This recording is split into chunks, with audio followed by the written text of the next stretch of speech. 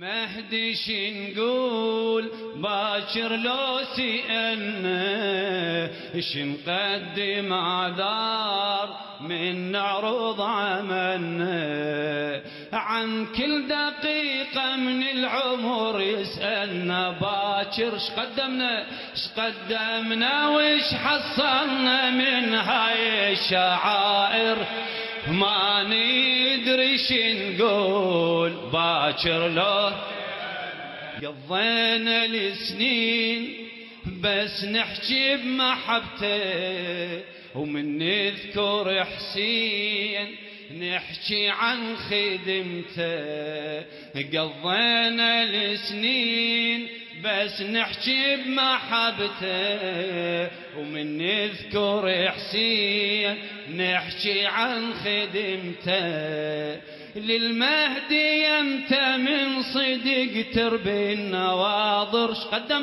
شقدمنا وش حصلنا من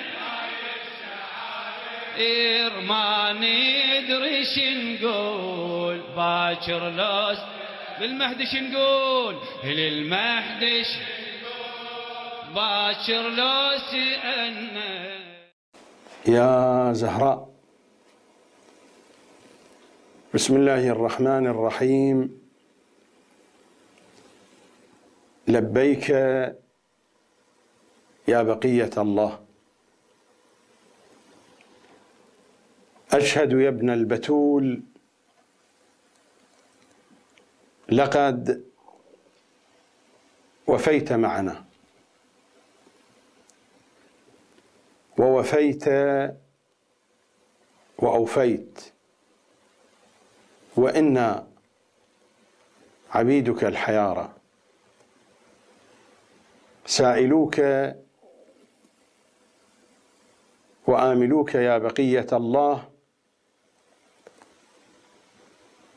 متى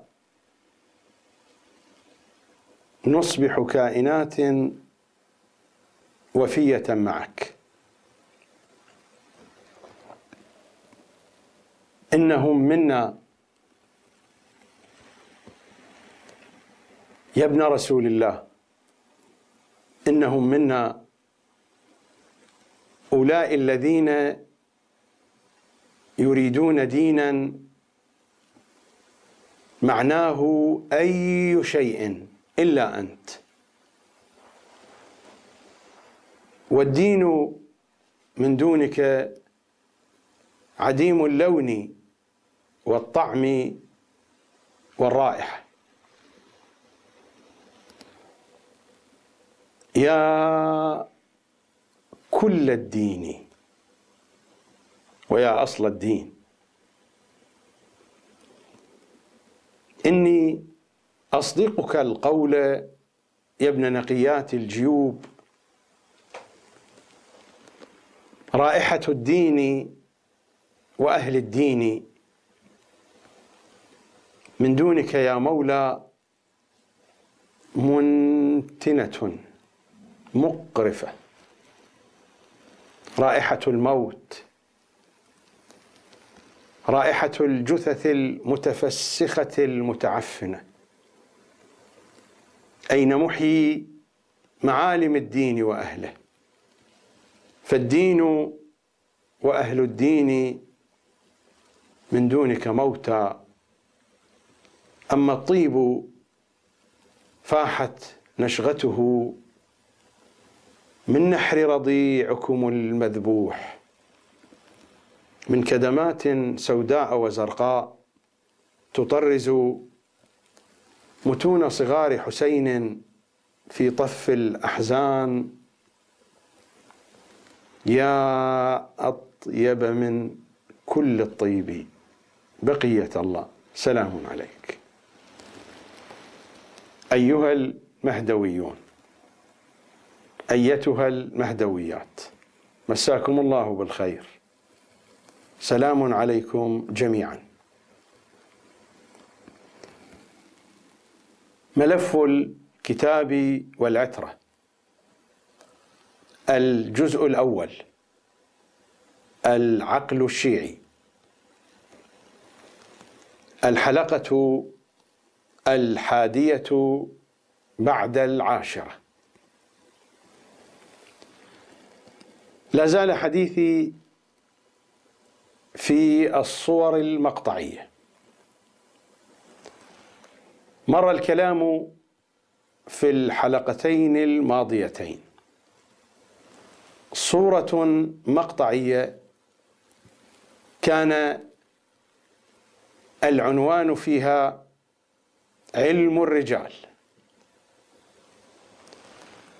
وصورة مقطعية ثانية كان العنوان فيها التفسير، تفسير القرآن. هذه الحلقة والتي أعرض فيها آخر صورة من هذه الصور المقطعية وعنوانها الشعر. الشعر أخذته بهذا اللحاظ باعتبار أن الشعر هو أظهر مظاهر الأدب، وإلا فمقصودي هو العنوان الأوسع الأدب، ولكن ضيق الوقت يحتم علي أن أختصر المطلب وأن أجمله، لذا اخترت الشعر عنوانا لهذه الغاية. إذن عنوان الحلقة الشعر صورة مقطعية، وأتحدث عن الشعر في جو النخبة الشيعية. الكلام تتذكرونه، نحن نتحدث عن العوامل والمكونات والأسباب والمناشئ التي يتشكل منها عقل النخبة الشيعية، وبالتالي ينعكس ذلك على عقل الأمة الشيعية. إذن الحديث عن الشعر في هذه الأجواء وليس مطلقا. ليس هذا البرنامج برنامجا أدبيا. الحلقة هذه صورة مقطعية عن الشعر في هذا الجو الذي ذكرته، في جو النخبة الشيعية. فإنني مثلا لا أريد الحديث عن الجواهري، وهو أشعر شعراء العرب. الجواهري يمكن أن نقول أن نضعه في كفة وبقية الشعراء في كفة أخرى في عصرنا الحاضر. والجواهري شيعي، والجواهري نجفي، والجواهري من عائلة علمية، والجواهري كان يدرس ويدرس أيضا في الحوزة العلمية، ولكن الرجل خرج من هذه الأجواء ووضع لنفسه عنوانا الشاعر، وذهب في صنوف الشعر المختلفة.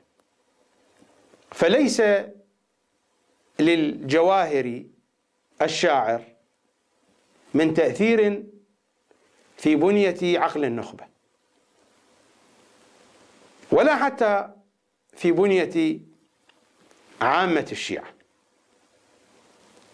قد نعجب بشعره، ولكن لا تؤثر أفكاره علينا، ولا يؤثر سلوكه علينا، لأنه ليس جزءا من النخبة الشيعية التي لها مدخلية في تكوين عقل الأمة.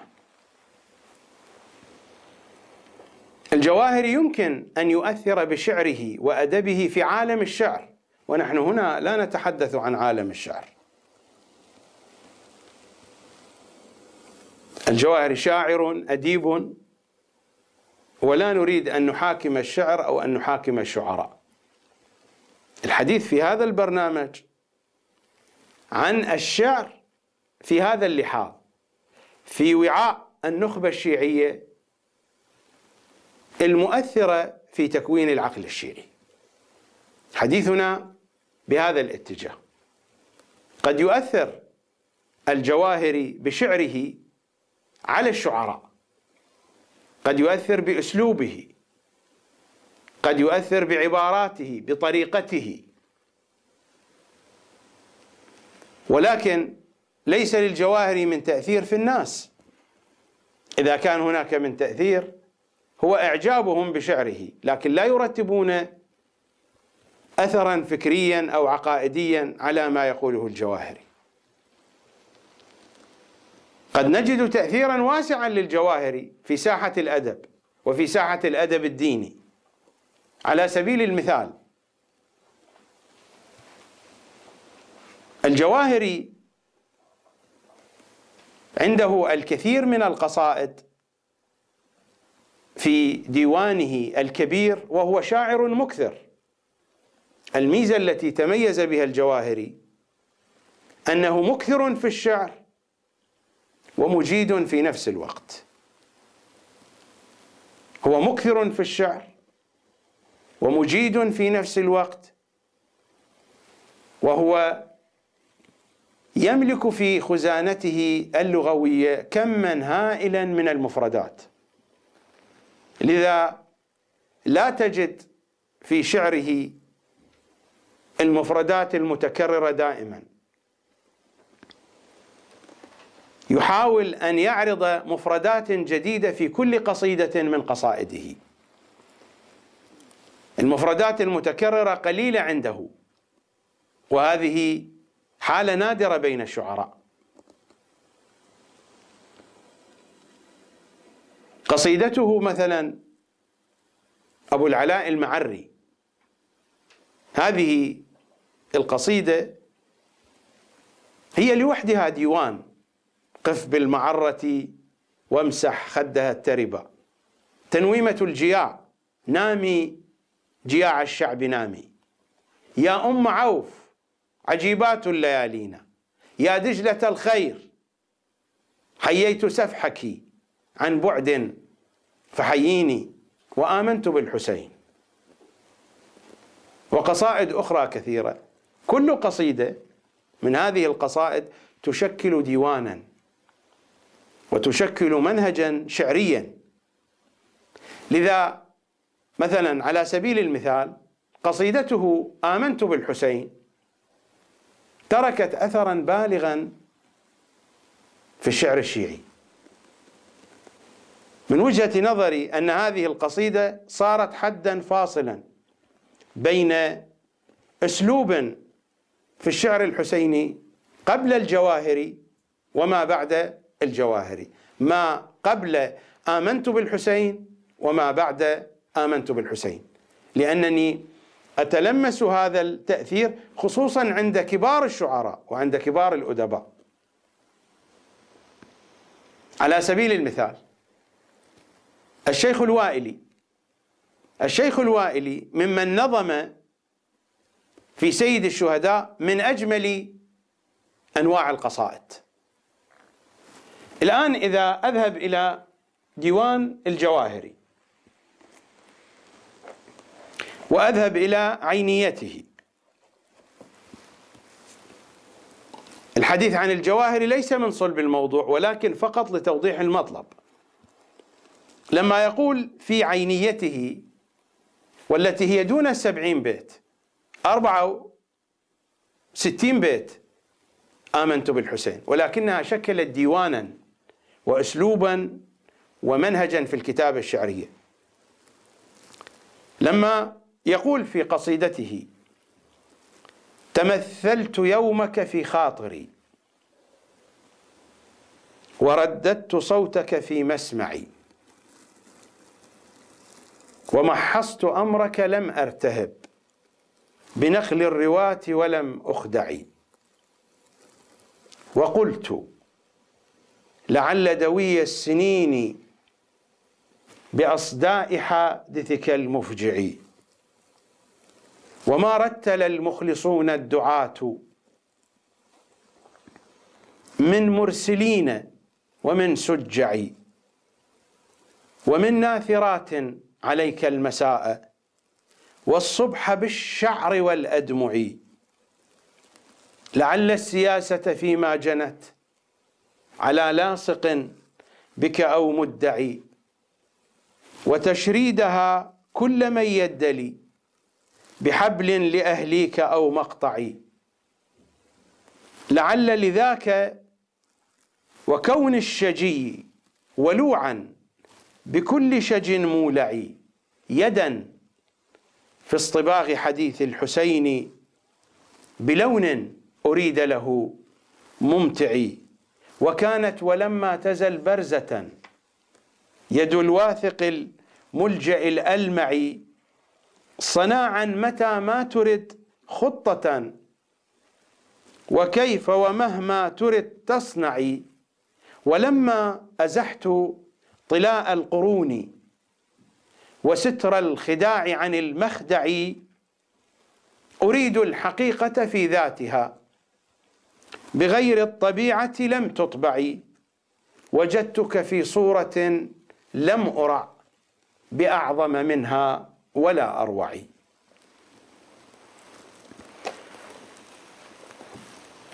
الأبيات جميلة جدا وبحاجة إلى وقفة لبيان مضامينها، ولكنني أعتمد على فهمكم لمضامين هذه الأبيات لضيق الوقت. لو ذهبت إلى ديوان الشيخ الوائلي، قصيدة من قصائده الجميلة التي عنونها إلى أبي تراب، قطعا قصيدة الجواهري آمنت بالحسين كتبها سنة 1947، وقصيدة إلى أبي تراب التي كتبها الوائلي كتبها سنة 1977، يعني بعد تلك القصيدة ب30 سنة. ماذا يقول الشيخ الوائلي في هذه النونية الجميلة وهو يخاطب سيد الأوصياء؟ بالأمس عدت وأنت أكبر محتوى. بالأمس عدت، ويمكن عدت أيضا، المعنى جميل في الحالتين. بالأمس عدت وأنت أكبر محتوى، وعي وأضخم ما تخال ظنون. فسألت ذهني عنك هل هو واهم فيما روى أم أن ذاك يقين. وهل الذي ربى أبي ورضعت من أمي بكل تراثها مأمون، أم أنه بعد المدى فتضخمت صور وتخدع بالبعيد عيون، أم أن ذلك حاجة الدنيا إلى متكامل يهفو له التكوين. فطلبت من ذهني يميط ستائرا لعب الغلو بها أو التهوين، حتى انتهى وعيي إليك مجردا ما قاده الموروث والمخزون. فإذا المبالغ في علاك مقصر، وإذا المبذر في ثناك ظنين، وإذا بك العملاق دون عيانه ما قد روى التأريخ والتدوين، وإذا الذي لك بالنفوس من الصدى نزر وإنك بالأشد قمين. أأبا الحسين وتلك أروع كنية، وكلاكما بالرائعات قمين. لك في خيال الدهر أي رؤى لها يروي السنة ويترجم النسرين، إلى أن يقول في الحرب أنت المستحم من الدماء، والسلم أنت التين والزيتون، والصبح أنت على المنابر نغمة، والليل في المحراب أنت أنين. وترق حتى وترق حتى قيل فيك دعابة، وتفح حتى يفزع التنين.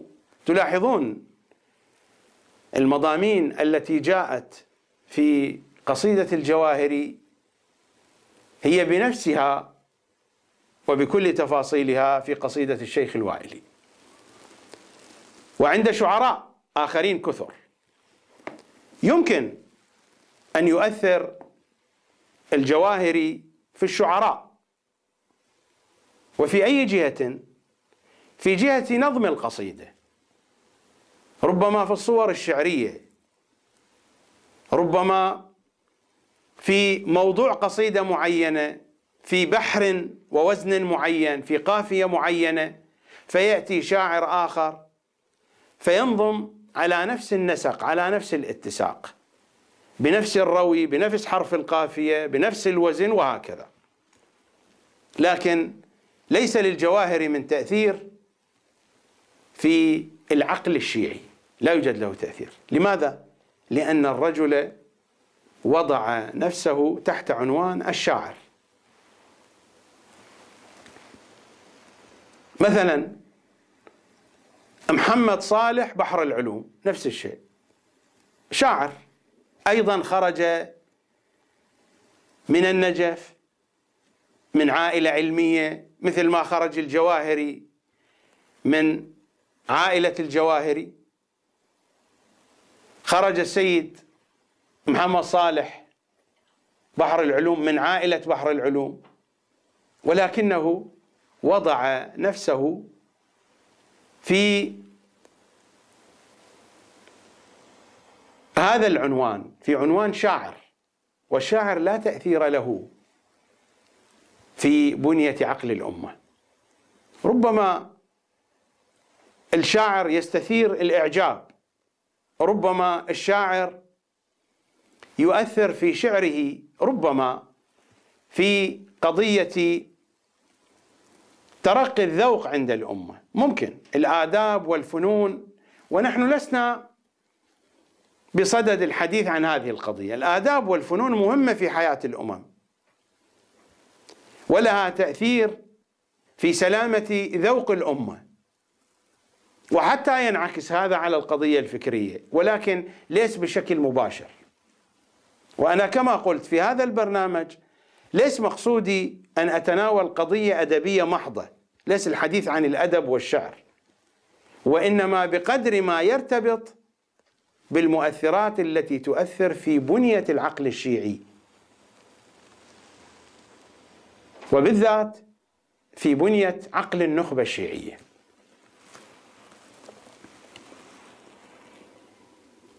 مثلا إذا نأخذ أحمد الصافي النجفي، هو أيضا شاعر نجفي من النجف وشاعر شيعي، ومن العوائل الشيعية النجفية المعروفة، ولكنه هل يؤثر في بنية العقل الشيعي؟ هو معنون تحت عنوان شاعر. من الذي يؤثر في بنية العقل الشيعي من خلال الشعر؟ الذي يؤثر في بنية العقل الشيعي هو الذي يتصدى لتغذية العقل الشيعي،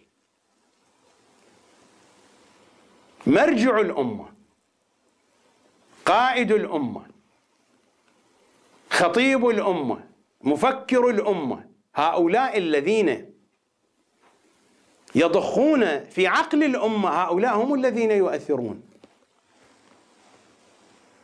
فحينما يكونون شعراء قطعا سيكون لشعرهم قدر من التأثير. وأنا هنا لا أريد أن أتحدث عن تأثير شعر هؤلاء في الأمة، لأن الشعر لا يؤثر كثيرا في القضية الفكرية، يؤثر في قضية الذوق، يؤثر في قضية الإحساس بالجماليات، هذا ممكن،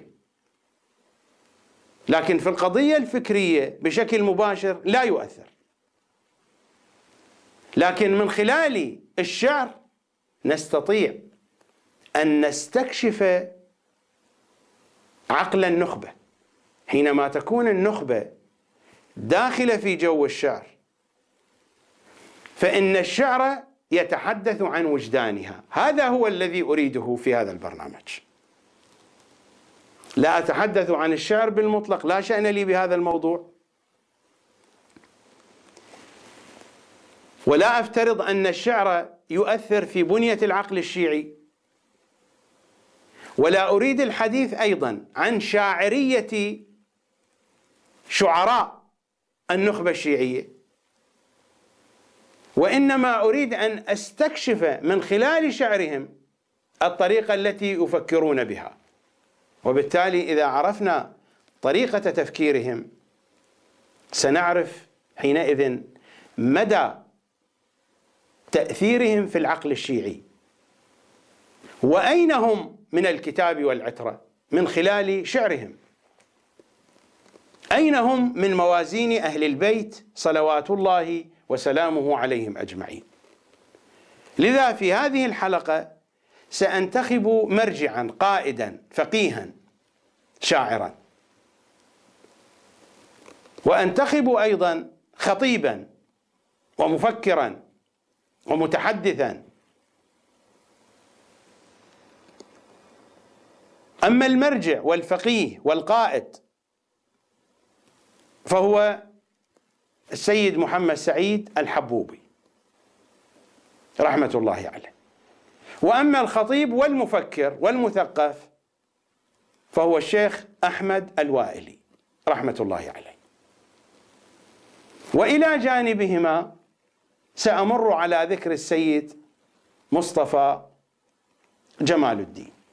السيد مصطفى جمال الدين أنا لا أحمله شيئا، الرجل هو وضع نفسه تحت عنوان معين، تحت عنوان الشاعر والأديب والأكاديمي. سيد مصطفى جمال الدين أستاذ أكاديمي وأستاذ حوزوي وشاعر وأديب، ووضع نفسه في مكان لم يفترض نفسه أنه يؤثر في الأمة وفي تكوين عقلها وفي تكوين منهجها. لذلك لا أحمله، وإنما آتي به مثالا للشاعر الشيعي الذي يشتمل على الثقافة القديمة الحوزوية وعلى الثقافة الأكاديمية، وهو يعطينا صورة عن الثقافة الأدبية في واقع المؤسسة الدينية. فمن أين أبدأ؟ لأبدأ من الكتاب الكريم.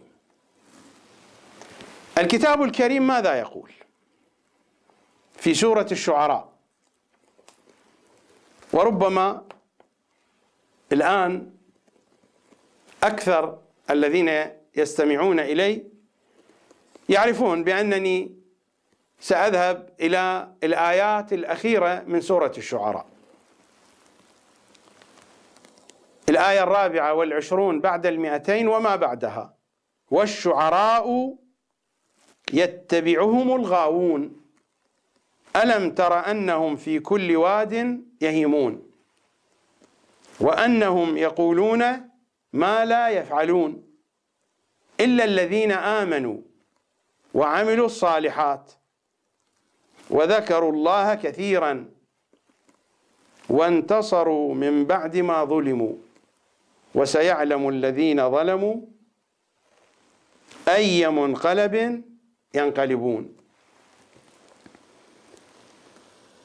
يتبادر إلى الأذهان وفي كتب التفسير أيضا الحديث عن الشعراء، يعني أمثال المتنبي، البحتري، الجواهري وغير هؤلاء. لكن ماذا يقول أهل البيت صلوات الله وسلامه عليهم أجمعين؟ لنرى ماذا يقولون. هذا هو تفسير البرهان. لنرى ماذا يقول أئمتنا. المنهج: الكتاب والعترة. الرواية يرويها شيخنا الصدوق عن إمامنا الباقر في معنى هذه الآية: والشعراء يتبعهم الغاوون. الإمام يخاطب حماد ابن عثمان، ماذا يقول له لما كان يحدثه عن هذه الآية: والشعراء يتبعهم الغاوون؟ ماذا قال الإمام؟ هل رأيت شاعرا يتبعه أحد؟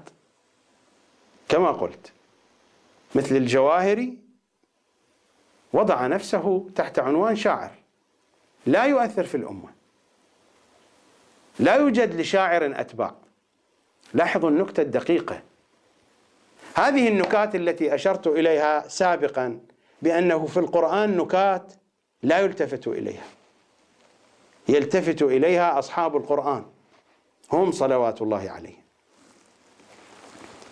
قال: هل رأيت شاعرا يتبعه أحد؟ موجود هذا في التاريخ أو الآن. إنما هم قوم تفقهوا لغير الدين فضلوا وأضلوا. لغير الدين يعني لغير محمد وآل محمد، الدين هم. إنما هم تفقهوا لغير الدين. كيف تفقهوا لغير الدين؟ أخذوا الفقه من غير محمد وآل محمد، تفقهوا لشيء آخر. إنما هم، ليس القضية فقط في النية. قد يقول قائل بأن الآية والرواية هنا تتحدث عن نيتهم، أنهم تفقهوا لغير الدين أي للدنيا. هذا المعنى موجود، ولكن في نهاية الرواية: فضلوا وأضلوا. ضلوا وأضلوا يعني يحملون فكرا ضالا. الذي يتفقه للدنيا وهو يتعلم فقها صحيحا قد ينفع الناس به ولكن لا ينفع نفسه. أليس الروايات تحدثنا عن أناس يحملون علما صحيحا ربما ينفعون الناس به وهم لا ينتفعون؟ لكن هنا الرواية تتحدث: فضلوا وأضلوا، إنهم يتفقهون بفقه لا علاقة لمحمد وآل محمد به.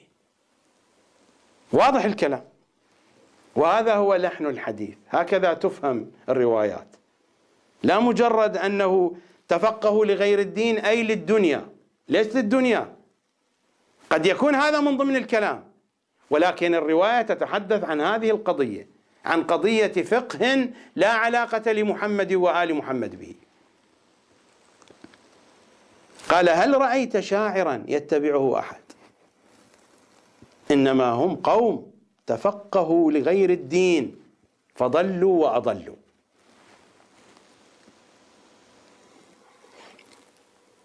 عن الإمام الصادق صلوات الله وسلامه عليه في نفس الآية: والشعراء يتبعهم الغاوون. من رأيتم من الشعراء يتبع؟ الإمام يقول: من رأيتم من الشعراء يتبع؟ هل هناك شاعر يتبع؟ لذا مقدمة حديثي مستندة إلى هذا المضمون، حين قلت الجواهري، محمد صالح بحر العلوم، أحمد الصافي النجفي، مصطفى جمال الدين، هؤلاء أناس قالوا بأننا نتحرك نعمل تحت عنوان شاعر، لذلك لا شأن لنا بهم، لأن الحديث في هذا البرنامج ليس حديثا عن الشعر والأدب. الإمام يقول: من رأيتم من الشعراء يتبع، ثم يقول: إنما عنا هؤلاء الفقهاء الذين يشعرون قلوب الناس بالباطل. يشعرون قلوب الناس بالباطل يعني يجعلون قلوب الناس متوجهة إلى الباطل وهي تعتقد بأن هذا الباطل هو الحق.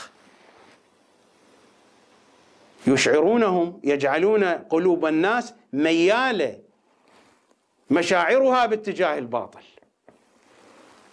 إنما عنا هؤلاء الفقهاء الذين يشعرون قلوب الناس بالباطل. ثم يقول الإمام: فهم الشعراء الذين يتبعون. أرأيتم شاعرا يتبع.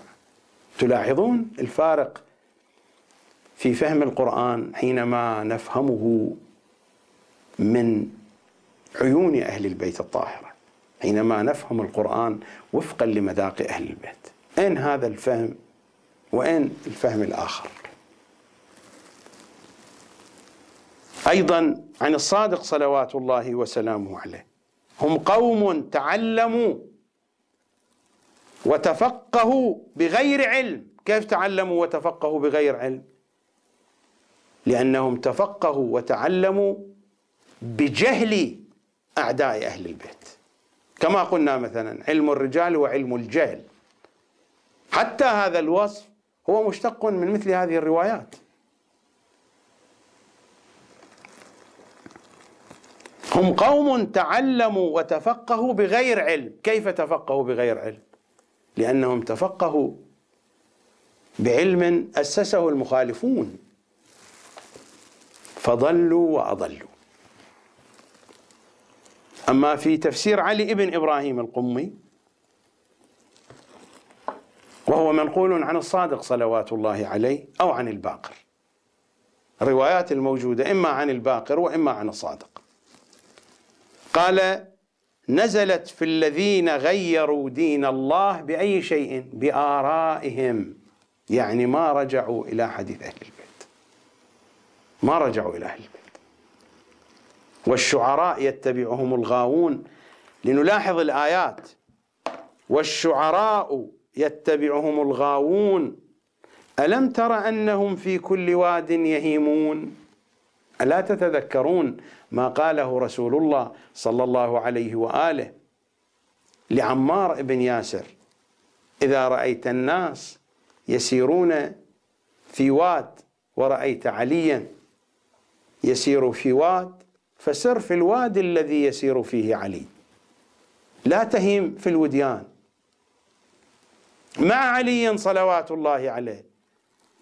والشعراء يتبعهم الغاوون ألم تر أنهم في كل واد يهيمون، في كل مكان، كما في مقدمة البرنامج: أولئك الذين يريدون دينا معناه أي شيء إلا أنت. والشعراء يتبعهم الغاوون ألم تر أنهم في كل واد يهيمون وأنهم يقولون ما لا يفعلون إلا الذين آمنوا. آمنوا بأي شيء؟ إذا رجعنا إلى الروايات آمنوا بمحمد وآل محمد. إلا الذين آمنوا وعملوا الصالحات وذكروا الله كثيرا وانتصروا من بعد ما ظلموا وسيعلم الذين ظلموا. ظلموا من؟ ظلموا آل محمد. الروايات هكذا قالت: أي منقلب ينقلبون. القضية في مدار محمد وآل محمد صلوات الله عليه. أعود إلى تفسير علي بن إبراهيم وما نقل، والكتاب الذي بين يدي هو تفسير البرهان. قال: نزلت في الذين غيروا دين الله بآرائهم وخالفوا أمر الله. هل رأيت شاعرا قط يتبعه أحد؟ أصلا لا عند العرب ولا عند غيرهم. ربما يتبعون شخصا فيلسوف من الفلاسفة مفكر وهو شاعر في نفس الوقت، لكن لا يتبعونه لشاعريته، يتبعونه لفلسفته، يتبعونه لفكره، يتبعونه لشيء آخر. قد يكون هناك قائد حاكم ملك وهو شاعر، الناس يتبعونه لقيادته لملكه لا لشاعريته. هل رأيت شاعرا قط يتبعه أحد؟ إنما عنا بذلك الذين وضعوا دينا بآرائهم فتبعهم على ذلك الناس. ويؤكد ذلك قوله: ألم تر أنهم في كل واد يهيمون. قال: يعني يناظرون بالأباطيل ويجادلون بالحجج المضلة. وفي كل مذهب يذهبون، في أي اتجاه، وأنهم يقولون ما لا يفعلون، قال يعظون الناس ولا يتعظون، وينهون عن المنكر ولا ينتهون، ويأمرون بالمعروف ولا يعملون، وهم الذين قال الله ألم تر أنهم في كل واد يهيمون، أي في كل مذهب يذهبون، وأنهم يقولون ما لا يفعلون، وهم الذين غصبوا آل محمد حقهم، غصبوا آل محمد حقهم. هناك من غصب الخلافة، وهناك من غصب الفكر، لوث فكر محمد وآل محمد بفكر أعدائهم وأعطاه للناس على أنه فكر محمد وآل محمد. ثم ذكر آل محمد عليهم السلام وشيعتهم المهتدين فقال إلا الذين آمنوا وعملوا الصالحات وذكروا الله كثيرا وانتصروا من بعد ما ظلموا، ثم ذكر أعداءهم ومن ظلمهم، من ظلم محمد وآل محمد، فقال وسيعلم الذين ظلموا آل محمد حقهم أي منقلب ينقلبون. قال هكذا والله نزلت. أعتقد أن المضمون بات واضحا، وأن فكرة البرنامج مبتنية على هذا الفهم، على هذا الأساس. فكرة البرنامج مبتنية على دراسة شاعرية نماذج من النخبة الشيعية نستكشف من خلالها عقل النخبة.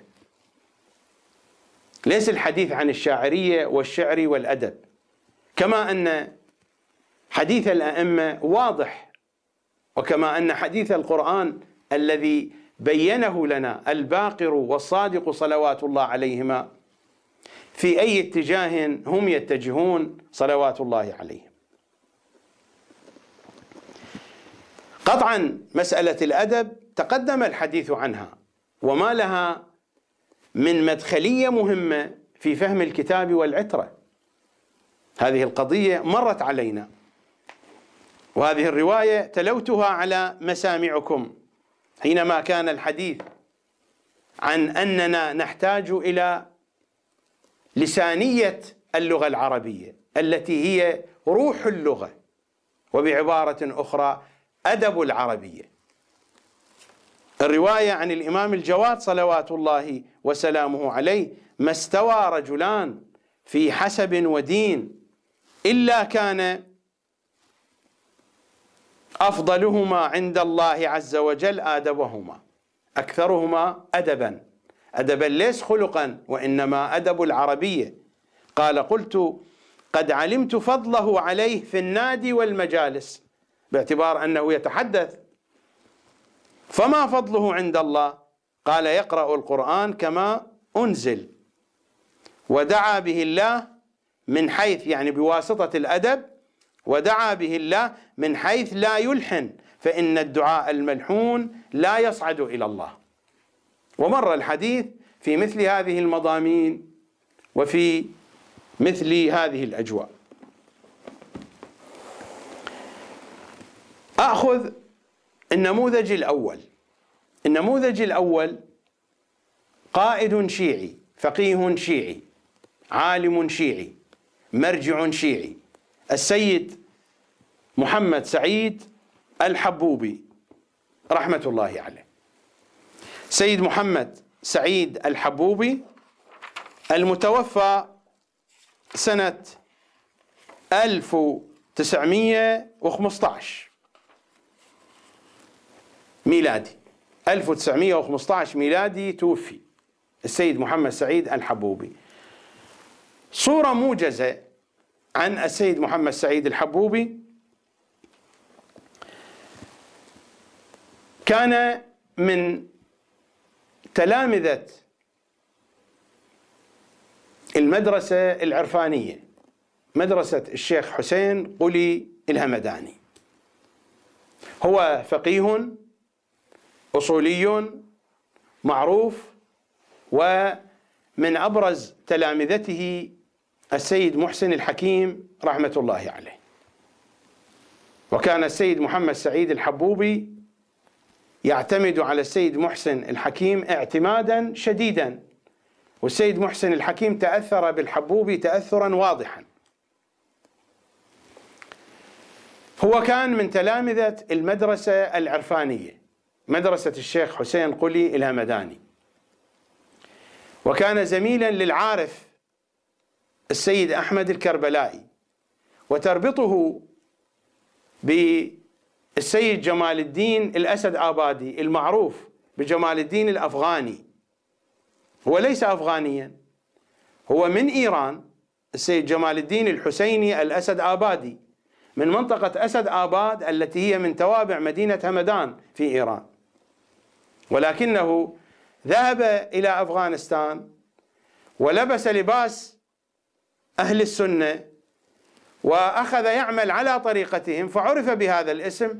لا شأن لنا بجمال الدين الأفغاني، هو من أصدقاء السيد محمد سعيد الحبوبي، وكانت بينهما علاقة شديدة، بحيث أن جمال الدين الأفغاني الأسد آبادي لما كان في إيران أيام ناصر الدين شاه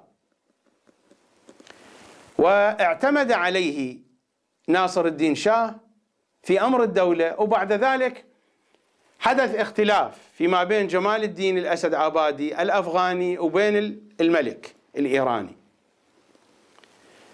فنفاه، أراد أن ينفيه بعيدا عن إيران والعراق، فنفاه في البداية إلى العراق، وطلب من الوالي العثماني أن لا يسمح لجمال الدين الأفغاني أو الأسد آبادي أن يذهب إلى النجف أو إلى كربلاء فيلتقي بالعلماء أو إلى سامراء. وفعلا جمال الدين الأفغاني بدل ثيابه وراح متخفيا إلى النجف، ولما ذهب إلى النجف التقى بالسيد محمد سعيد الحبوبي لشدة العلاقة فيما بينهما، وربما كان يتفقان على أمر، كما ينقل الذين عاصروا تلك الفترة أنه بقي مع السيد محمد سعيد الحبوبي في حجرة داخل الصحن الشريف، بقي إلى الصباح، من المساء إلى الصباح بقي معه يحادثه. أنا لا أريد أن أذهب كثيرا في تفاصيل حياة السيد محمد سعيد الحبوبي.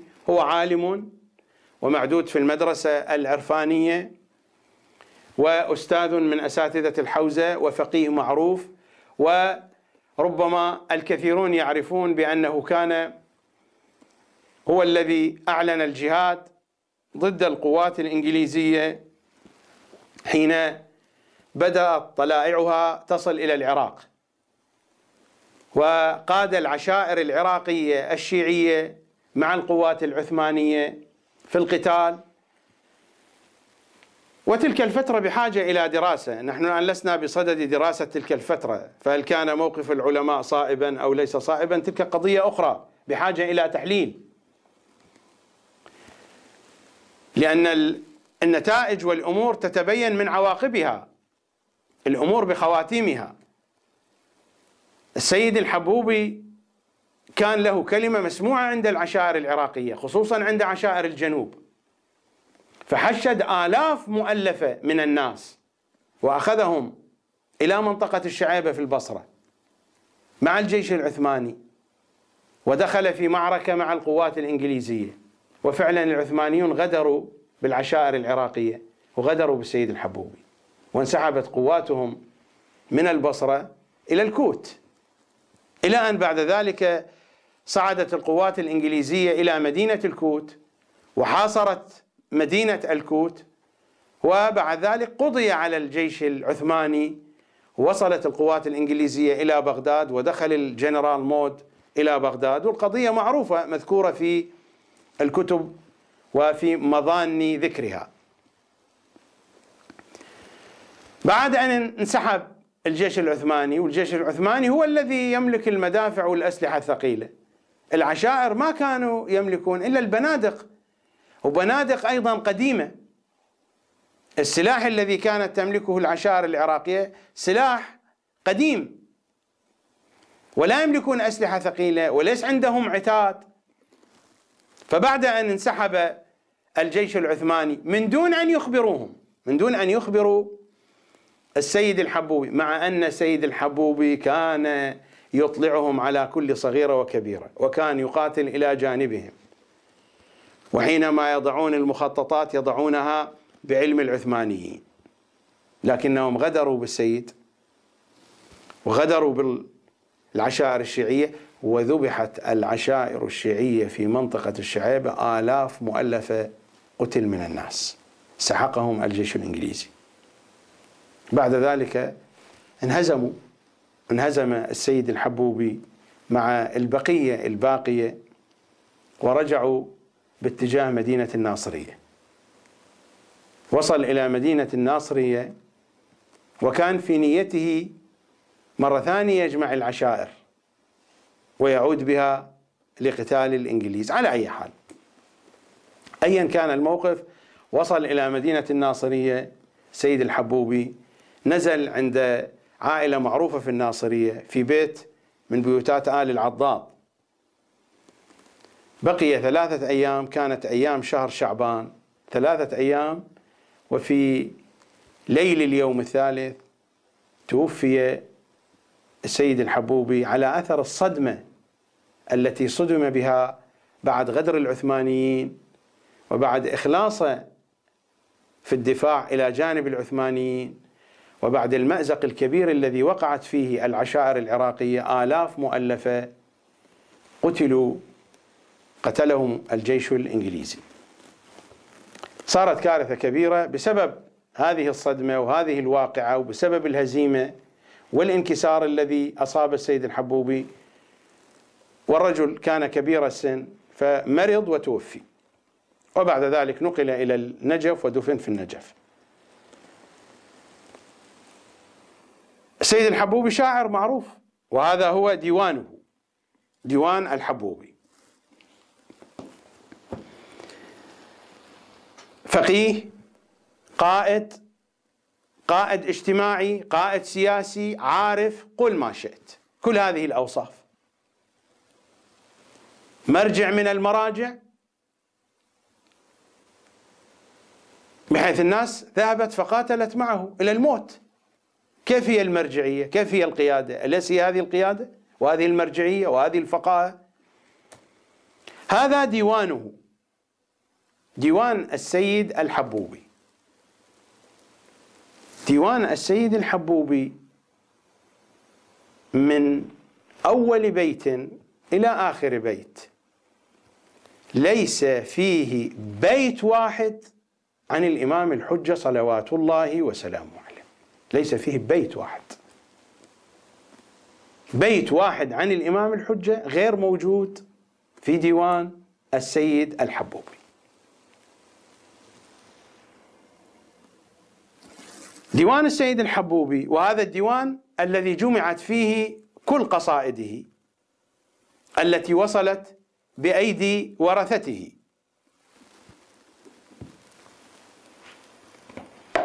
عناوين القصائد الموجودة في هذا الديوان 142 عنوان،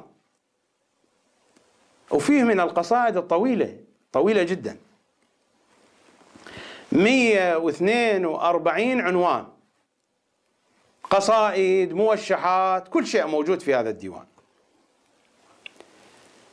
سؤال: هل هناك قصيدة واحدة عن الإمام الحجة؟ أنا قلت حتى بيت ما موجود، قطعا لا توجد قصيدة واحدة. هل هناك قصيدة عن النبي وآل النبي واحدة؟ لا توجد أي قصيدة في الديوان، ولا قصيدة أبدا، لا توجد ولا قصيدة واحدة في ديوان السيد الحبوبي عن النبي وآل النبي، ولا يوجد ولا بيت واحد عن الإمام الحجة صلوات الله وسلامه عليه. إذن ماذا يوجد في ديوان السيد الحبوبي؟ سيد الحبوبي عنده حدود 27 قصيدة من الخمريات،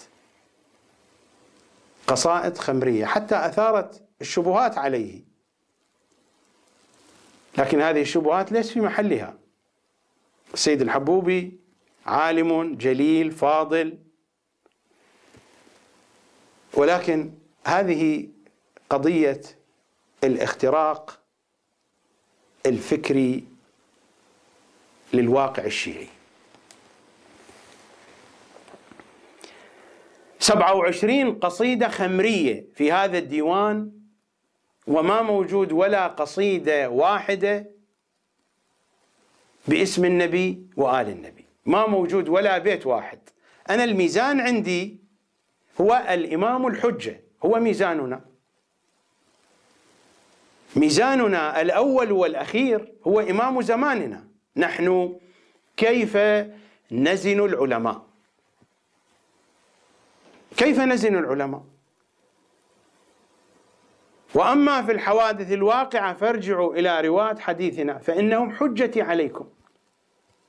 نقيس حجية العلماء على إمام زماننا، هو المقياس، هو الميزان. القرآن له الميزانية، ولكن معنى القرآن من أين نأخذه؟ من المعصوم. من لم يعرف إمام زمانه ساعة واحدة، ساعة إذا مرت عليه ساعة كما في الروايات مات ميتة جاهلية. هذا يعني أن الشيعي لا بد أن يكون مسكونا بإمام زمانه، لا بد أن يكون الهاجس الأول عنده ما هو؟ إمام زمانه. الشعر يتحدث عن وجدان الإنسان. لما يكون عالم وفقيه يكتب 142 عنوان، 142 قصيدة، ما فيها ولا بيت واحد عن الإمام الحجة، وحتى عن أهل البيت، حتى عن أهل البيت، حتى عن أهل البيت لا يوجد وإنما ماذا يوجد؟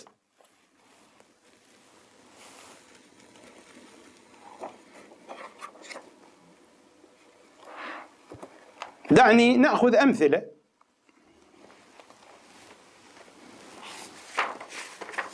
نأخذ أمثلة من ديوانه. هذه قصيدة هنأ بها السيد جعفر ابن السيد حسين زوين بقران ولده عبد الحسين.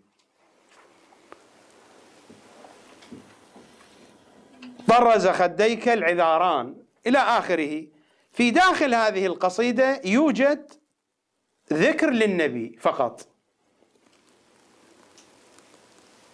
أحمد من صلى مليك السماء عليه واختص برضوان، فقط هذا البيت.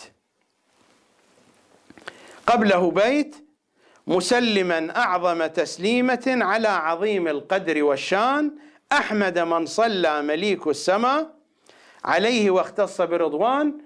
وهو ذكر النبي هنا باعتبار أن المهنأ هاشمي، وهن في فرحة أبنائه مقامه، لأن موضوع القصيدة يحتاج إلى ذكر النبي صلى الله عليه وآله، لأنه بصدد مديح المهنأ بهذا القران. يعني ليس القصيدة عن النبي، فقط هذين البيتين. هذا في قصيدة طرز خديك العذاران. وهناك قصيدة ثانية أيضا هنأ بها السيد جواد الرفاعي بقران ولديه علي وهادي. لح كوكبا وامشي غصنا والتفت ريما، وهي من قصائده المشهورة. هناك 3 أبيات: فثم مهبط وحي إن عرجت له فقبل الأرض تجليلا وتعظيما، طف واستلم عند طه ركن حجرته صلي وسلم عليه طبت تسليما. زر من به نال إبراهيم خلته من ذي الجلال وموسى نال تكليما وهنه وهو الأولى بعترته. أيضا جاء الذكر بصدد التهنئة بزواج الذين مر ذكر أسمائهم. قطعا في المقدمة يقول بأنه قال شعرا في النبي وآل النبي يشير إلى هذه الأبيات. نفس الشيء حينما يأتي الكلام عن سيد الشهداء، هناك قصيدة: نزعتك من يدها قريش صقيلا، هذا رثاء للسيد جعفر القزويني. رثاء للسيد جعفر القزويني يذكر في سيد الشهداء، يشبه بين وفاة جعفر القزويني وبين شهادة الإمام الحسين، فقط يقول كان المحرم، لأنه كانت وفاة السيد جعفر القزويني في محرم أيام عاشوراء. يقول كان المحرم مخبرا فأريتنا يا جعفر فيه الحسين قتيلا، يعني أنه لما توفي السيد جعفر تذكرنا أن الحسين قتل. كان المحرم مخبرا فأريتنا يا جعفر فيه الحسين قتيلا، فكأن جسمك جسمه لكنه كان العفير وكنت أنت غسيلا، وكأن رأسك رأسه لو لم يكن عن منكبيه مميزا مفصولا. وطبعا هذا تشبيه غير صحيح، كيف يشبه غير المعصوم بالمعصوم؟ وجبينك الوضاح مثل جبينه بلجا وبلجا وليس كمثله تجديلا، وحملت أنت مشرفا أيدي الورى وثواب نعش لم يكن محمولا، امتنع عنا راحلا كرحيله فلرب سجاد تركت عليلا. سجاد ليس الإمام السجاد، سجاد هو المقصود من عنده هو ابن سيد جعفر القزويني أو والده سيد مهدي. يقصد فلرب سجاد تركت عليلا،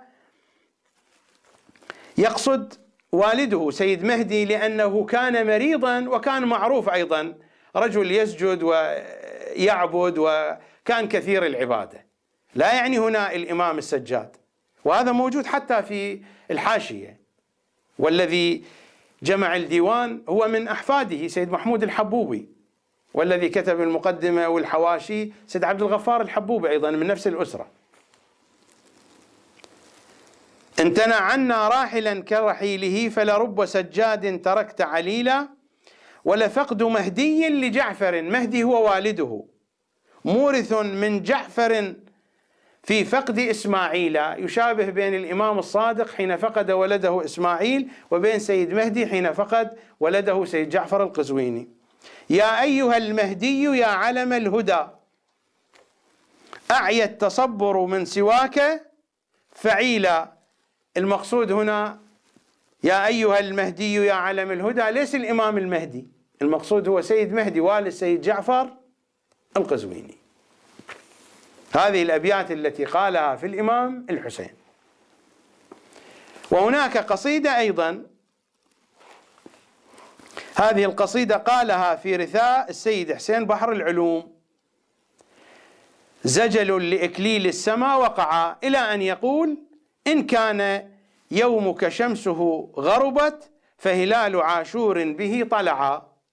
هذا بيت ذكر في عاشور، وقال يا رافعي نعش الحسين، هذا يا رافعي نعش الحسين ليس المراد الإمام الحسين، الحسين سيد بحر العلوم، يا رافعي نعش الحسين لقد رفعت قباب المجد إذ رفعا، لا علاقة لهذا البيت أيضا بالإمام الحسين، فقد ذكر هنا ذكر عاشور. في المقدمة ماذا قال؟ هو الذي كتب المقدمة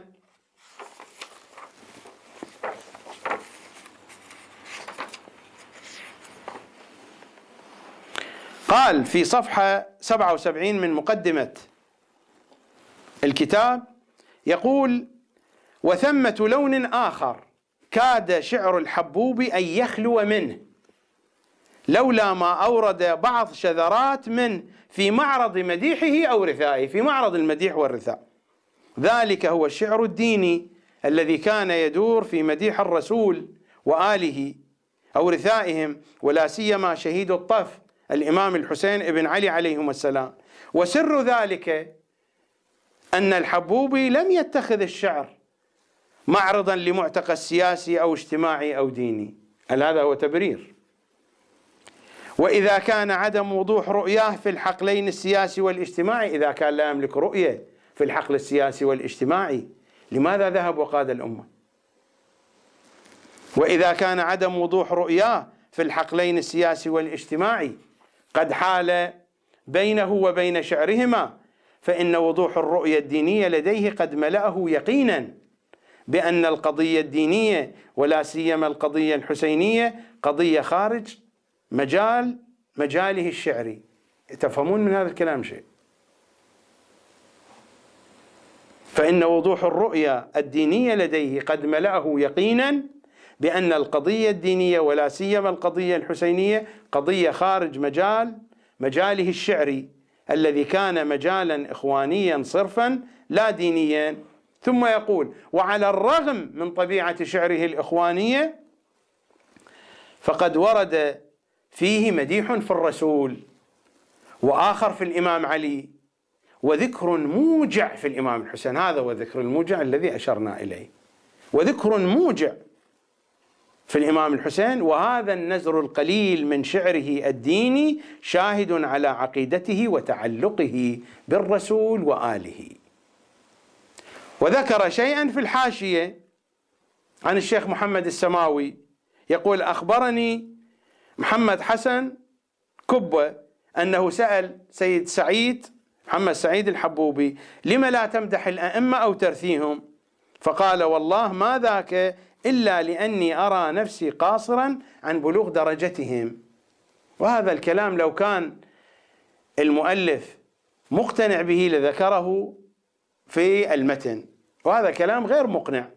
قاله السيد الحبوبي أم لم يقله؟ هذا شبيه بالكلام المنقول عن المتنبي حين قيل للمتنبي: أنت شيعي فلماذا ما مدحت الأمير؟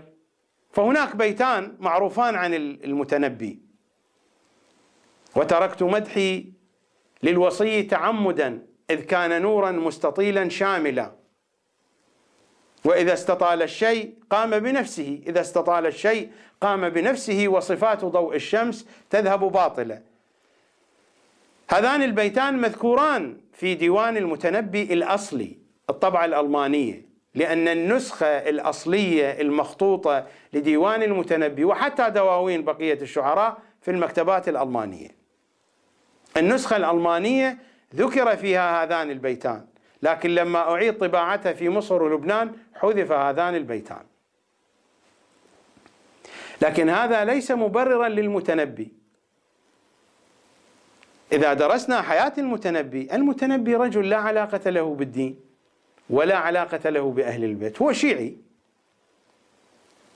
المتنبي كان طموحه في السياسة. من يعرف تاريخ المتنبي كان يبحث عن منصب، فهو ألقى بنفسه عند سيف الدولة الحمداني. سيف الدولة كان شيعيا، لكننا ما وجدنا ذكرا لأهل البيت في قصائد المتنبي الكثيرة التي قالها في مدح سيف الدولة الحمداني، ولكنه ما استطاع أن يحصل على المكان الذي كان يريده يطمح إليه.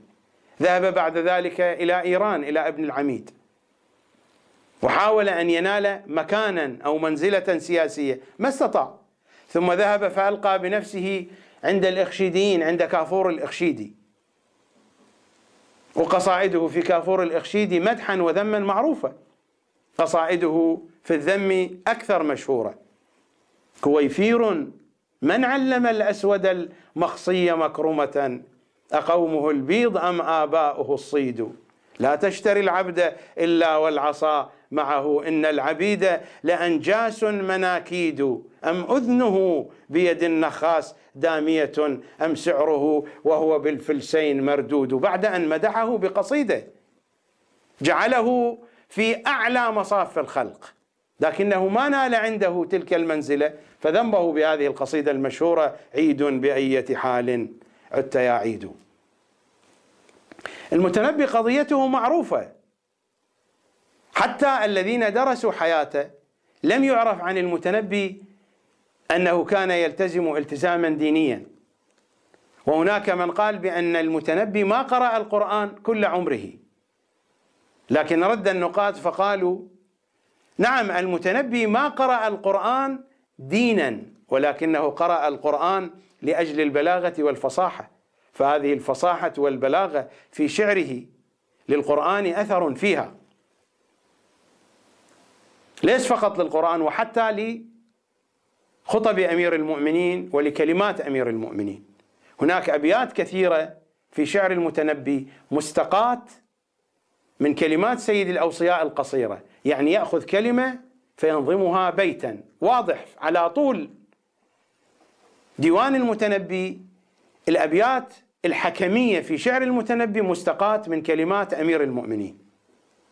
والسيد عبد الزهراء الحسين الخطيب وضع بحثا في هذا، أعتقد ربما استخرج أكثر من 100 بيت، حدود 100 بيت، ويوجد أكثر من ذلك أيضا، لأن أشعار المتنبي لم تجمع في كتاب واحد، هناك أكثر من ديوان للمتنبي، أكثر من نسخة، ويختلف عدد القصائد. على أي حال ليس الحديث الآن عن المتنبي، إنما وصلت في حديثي إلى المتنبي لما نقله الشيخ محمد السماوي عن السيد محمد سعيد الحبوبي، وإن كان الماتن لم يذكر هذه القضية في المتن، لو كان يعتقد بها لا ذكرها في المتن، لأن الماتن قال لأن السيد الحبوبي شعره فقط في الإخوانيات،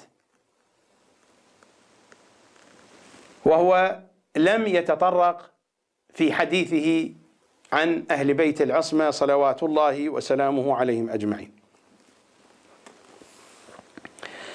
هناك تخميسان عن أمير المؤمنين في الديوان، والتخميس قطعا لا يأتي أصالة من الشاعر، وإنما هناك شاعر يضع شعرا وهو يطلب أو الآخرون يطلبون، فيأتي شاعر آخر يخمس.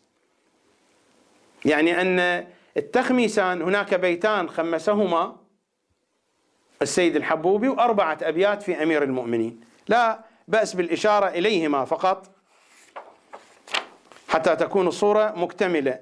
في صفحة 539 هناك بيتان قيل بأنهما للشاعر محمد حسن كبة، وقيل بأنهما للشيخ حسن زاير دهام، بيتان فقط خمسهما.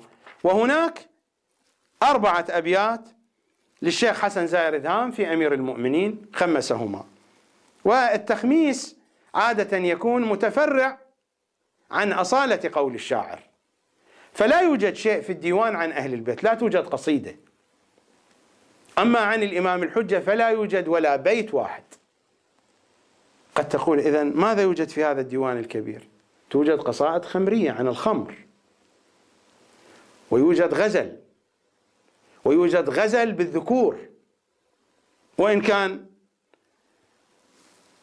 الذي جمع الديوان قال بأن هذا هو غزل بالإناث لكنه في قالب المذكر. مثلا من غزله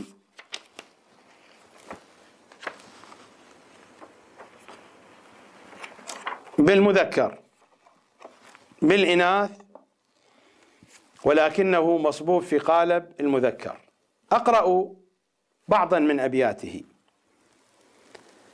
القصيدة التي عنوانها عبث الدلال فهز مائس عطفه. الأبيات بحاجة إلى شرح، لأن السيد يستعمل العبارات والأساليب القديمة في العبارة الشعرية. عبث الدلال فهز مائس عطفه، فهز مائس عطفه. العطف هو جوانب البدن، والمائس يعني المتبختر المتحرك. عبث الدلال فهز مائس عطفه، وطغى الصبا فارتج مائج رتفه. الرتف هي الأوراك، الورك. فارتج مائج رتفه. عبث الدلال، هو في الحاشية قال الغزل بالمؤنث وقد أفرغ بقال بالمذكر، الذي كتب الحاشية. عبث الدلال فهز مائس عطفه، وطغى الصبا فارتج مائج رتفه. فالبان يقصفه تميل غصنه، والرمل ينسفه تهيل حقفه. الحقف الربوة من الرمل، يعني يشبه الورك بربوة صغيرة من الرمل. إلى أن يقول أشكو إليه كما تشكى خصره، من حبه لا من تحمل رتفه. قسما بلفتة جيده وبطرفه، وبغصن قامته وربوة رتفه. وشبه الرتف وهو الورك بالربوة. قسما بلفتة جيده وبطرفه، وبغصن قامته وربوة رتفه. وبمرسل من شعره وعقاصه. المرسل يعني الشعر غير الملفوف، والعقاص المعقوص يعني الملفوف. ومرتب من نشره أو لفه، وبخده وبورده وبشمه وبثغره وبخمره وبرشفه. ما كنت أحسبني أبت حباله. أبت يعني أقطع، أو أن إلفا يلتوي عن إلفه. ومثل هذا كثير موجود في ديوان السيد الحبوبي. من قصائده الخمرية مثلا هذه القصيدة من القصائد المشهورة له: يا غزال الكرخ ووجدي عليك، كاد سري فيك أن ينهتك. هذه الصهباء، صهباء من أسماء الخمرة، والكأس لديك، وغرامي في هواك احتنك، يعني اشتد شديدا. فاسقني كأسا وخذ كأسا إليك، فلذيذ العيش أن نشترك. هذه من الأبيات المشهورة التي تضرب مضرب الأمثال. يا غزال الكرخ ووجدي عليك، كاد سري فيك أن ينهتك. هذه الصهباء والكأس لديك، وغرامي في هواك احتنك. فاسقني كأسا وخذ كأسا إليك، فلذيذ العيش أن نشترك. أترح الأقداح راحا قرقفا. القرقف هي الخمرة المعتقة والتي لها تأثير بالغ في العقول. أترع الأقداح راحا قرقفا. وهنا يستعمل نفس الكلمة التي استعملها الوليد بن عقبة. إذا تتذكرون في الحلقة الماضية تحدثت عن الوليد بن عقبة وكيف كان يصلي في مسجد الكوفة بالناس، فيقرأ بدل الفاتحة: علق القلب الربابة بعدما شابت وشابا. وفي الركوع والسجود يكون ذكره ماذا؟ اشرب واسقني. فهو نفس الكلمة هنا يريدها السيد محمد سعيد الحبوبي. أترع الأقداح راحا قرقفا، واسقني واشرب، أو اشرب واسقني. ولماك العذب أحلى مرشفا، من دم الكرم وماء المزن. إلى آخر القصيدة. قصيدة طويلة جدا. قصائد خمرية كثيرة جدا عند السيد محمد سعيد الحبوبي، حدود 47 قصيدة، لا يوجد مجال للإشارة إليها. الغريب ماذا يقول في المقدمة عن هذه القصائد الخمرية؟ هو يورد الأسماء، أسماء الخمر. يقول: ونجده ثالثا في افتتانه بوصف المشروب، وهو يريد به الماء العذب. يعني هذه القصائد الخمريات هو يقصد بها الماء العذب. فالنجف في أيامه كانت تعاني من شحة الماء. غريب هذا الكلام. فالنجف في أيامه كانت تعاني من شحة الماء ورداءته، رغم قربها من الفرات شرقا، فكان أغلب الناس يستقون من الآبار والبرك ما لا يطفئ الغلة، ولهذا عاش الماء القراح صورة في خواطر الشعراء في هذه المدينة العطشة، فهاموا به وتغنوا بصورته وهو في القدح وبمذاقه في الفم وبأثره في الأحشاء، وقد تعاظمت عندهم صورته هذه وفخموها حتى تخيلوا الماء خمرة فنظموا في الخمرة. هذا كلام منطقي. الترقيع إما هكذا وإلا فلا، ونحن تعودنا على الترقيع النجفي والترقيع القمي في حوزتنا القمية والنجفية، مثل هذا الترقيع موجود عندنا بكثرة. وقد تعاظمت عندهم صورته، يعني ولا بيت واحد هو تحدث عن الماء، كل القصائد عن الخمر، وهذه كلها عن الماء. فأنا أرد بعضا من ولع الحبوبي بوصف الخمر إلى عطشه للماء العذب الذي لم تذقه النجف في أيامه إلا قليلا.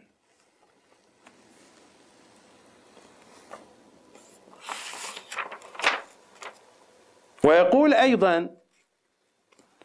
أيضا بأن شعره يمثل لونا من التصوف، باعتباره ودرس التصوف في مدرسة حسين قلي الهمداني، ولكن لا يوجد ولا بيت واحد من خمريات السيد الحبوبي منظوم على النسق الصوفي. حتى هو لم يأتي بمثال من شعر الحبوبي، جاء بأبيات من شعر ابن الفارض. ابن الفارض وهو من تلامذة ابن عربي أشعار معروفة، أشعار صوفية، فحين يذكر الخمرة يقصد بها معنى آخر. الشعر الصوفي له لسانه إن كان بالعربية أو كان بالفارسية. مثلا أشعار ابن العربي، أشعار ابن الفارض وأضراب هؤلاء عندهم رموز خاصة في الشعر الصوفي، كما في الشعر الفارسي، مثل في شعر الرومي جلال الدين الرومي، أو في شعر حافظ أو سعدي أو غير هؤلاء. يوجد في الشعر الفارسي رموز شعرية الذي هو من النحو الصوفي، وفي الشعر العربي أيضا. هذا شيء آخر. أشعار السيد الحبوبي ليس منظومة على هذا النسق، لذلك هو ما جاء بمثال من شعر السيد الحبوبي يشير إلى التصوف، جاءنا بأمثال من شعر ابن الفارض. شعر ابن الفارض شعر صوفي معروف هذا، حين يقول سكب الماء بها فاشتعل وأبت شعلتها أن تنطفي. هذه إشارات صوفية في هذه القصيدة معروفة.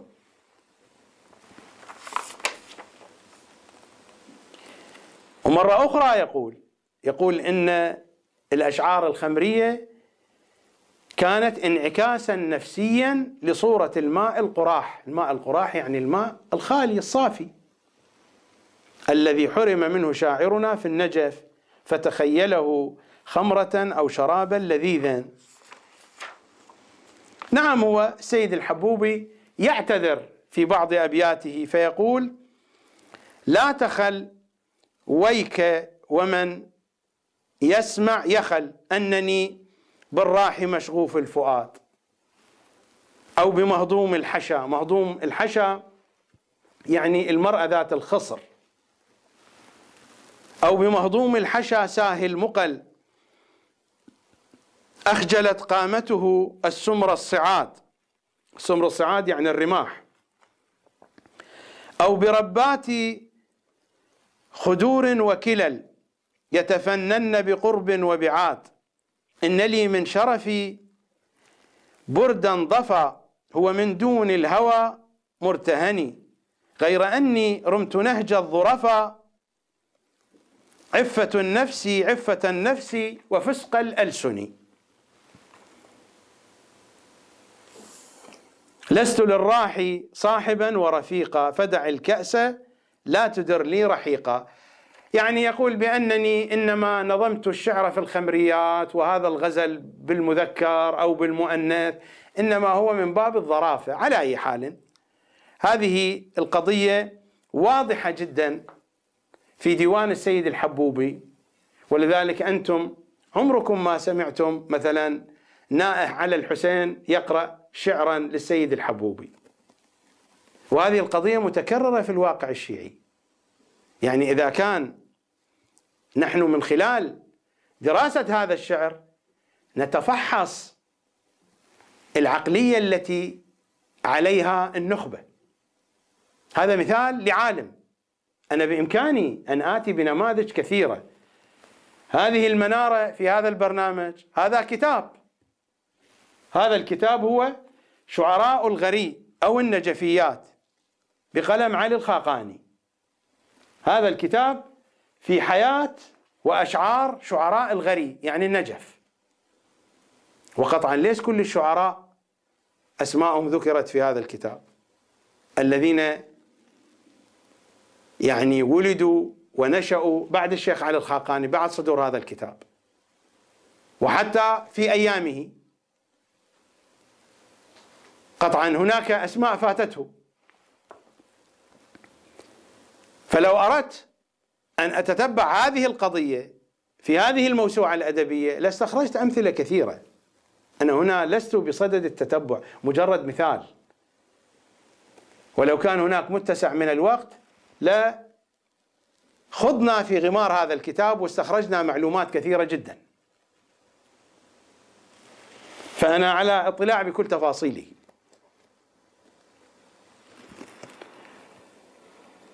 هذا نموذج ومثال من واقع النخبة الشيعية، مرجع من مراجع الشيعة، قائد من قادتهم.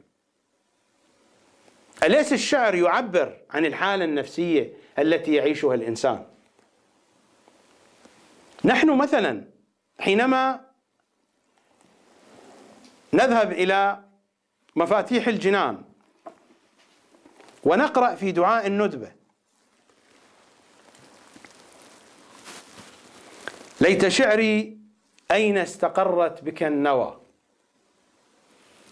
هذا هو الأدب، هذه العبارات الأدبية الجميلة، وهذا هو الإحساس الشيعي. ليت شعري أين استقرت بك النوى، بل أي أرض تقلك أو ثرى، أبي رضوى أو غيرها أم ذي طوى، عزيز علي أن أرى الخلق ولا ترى، ولا أسمع لك حسيسا ولا نجوى، عزيز علي أن تحيط بك دوني البلوى، ولا ينالك مني ضجيج ولا شكوى، بنفسي أنت من مغيب لم يخل منا، بنفسي أنت من نازح ما نزح عنا، بنفسي أنت أمنية شائق يعني مشتاق، بنفسي أنت أمنية شائق يتمنى من مؤمن ومؤمنة ذكر فحنى، بنفسي أنت من عقيد عز لا يسامى، بنفسي أنت من أثيل مجد لا يجارى، بنفسي أنت من تلاد نعم من مجد قديم، التلاد هو المجد القديم، بنفسي أنت من تلاد نعم لا تضاهى، بنفسي أنت من نصيف شرف لا يساوى، إلى متى أحار فيك يا مولاي وإلى متى، وأي خطاب أصف فيك وأي نجوى، عزيز علي أن أجاب دونك وأناغى، عزيز علي أن أبكيك ويخذلك الورى، عزيز علي أن يجري عليك دونهم ما جرى، هل من معين فأطيل معه العويل والبكاء، هل من جزوع فأساعد جزعه إذا خلا، هل قذيت عين فساعدتها عيني على القذى، هل إليك يا ابن أحمد سبيل فتلقى، هل يتصل يومنا منك بعدة فنحظى، متى نرد مناهلك الروية فنروى، متى ننتقع من عذب مائك فقد طال الصدى. هذا هو الماء، لا الماء الذي يتحدث عنه هنا، ويتحدث عن الخمرة ويقول يتحدث عن الماء. متى ننتقع من عذب مائك فقد طال الصدى، متى نغاديك ونراوحك فنقر عينا، متى ترانا ونراك وقد نشرت لواء النصر ترى، أترانا نحف بك وأنت تؤم الملأ وقد ملأت الأرض عدلا، إلى آخر الدعاء الشريف. هذا هو الأدب. هل هناك تعبير أدبي أجمل من هذه العبارات؟ هذا هو كلام الصادق وكلام الإمام الحجة. دعاء الندبة مروي عن إمامنا الصادق ومروي عن إمامنا الحجة صلوات الله وسلامه عليهما. هذا هو الكلام الجميل، وهذا هو المضمون الذي يراد من النخبة الشيعية في شعرها في أدبها أن تعيشه، على الأقل في مساحة من شعرها. يعني ولا بيت عن الإمام الحجة عند هذا السيد رضوان الله تعالى عليه.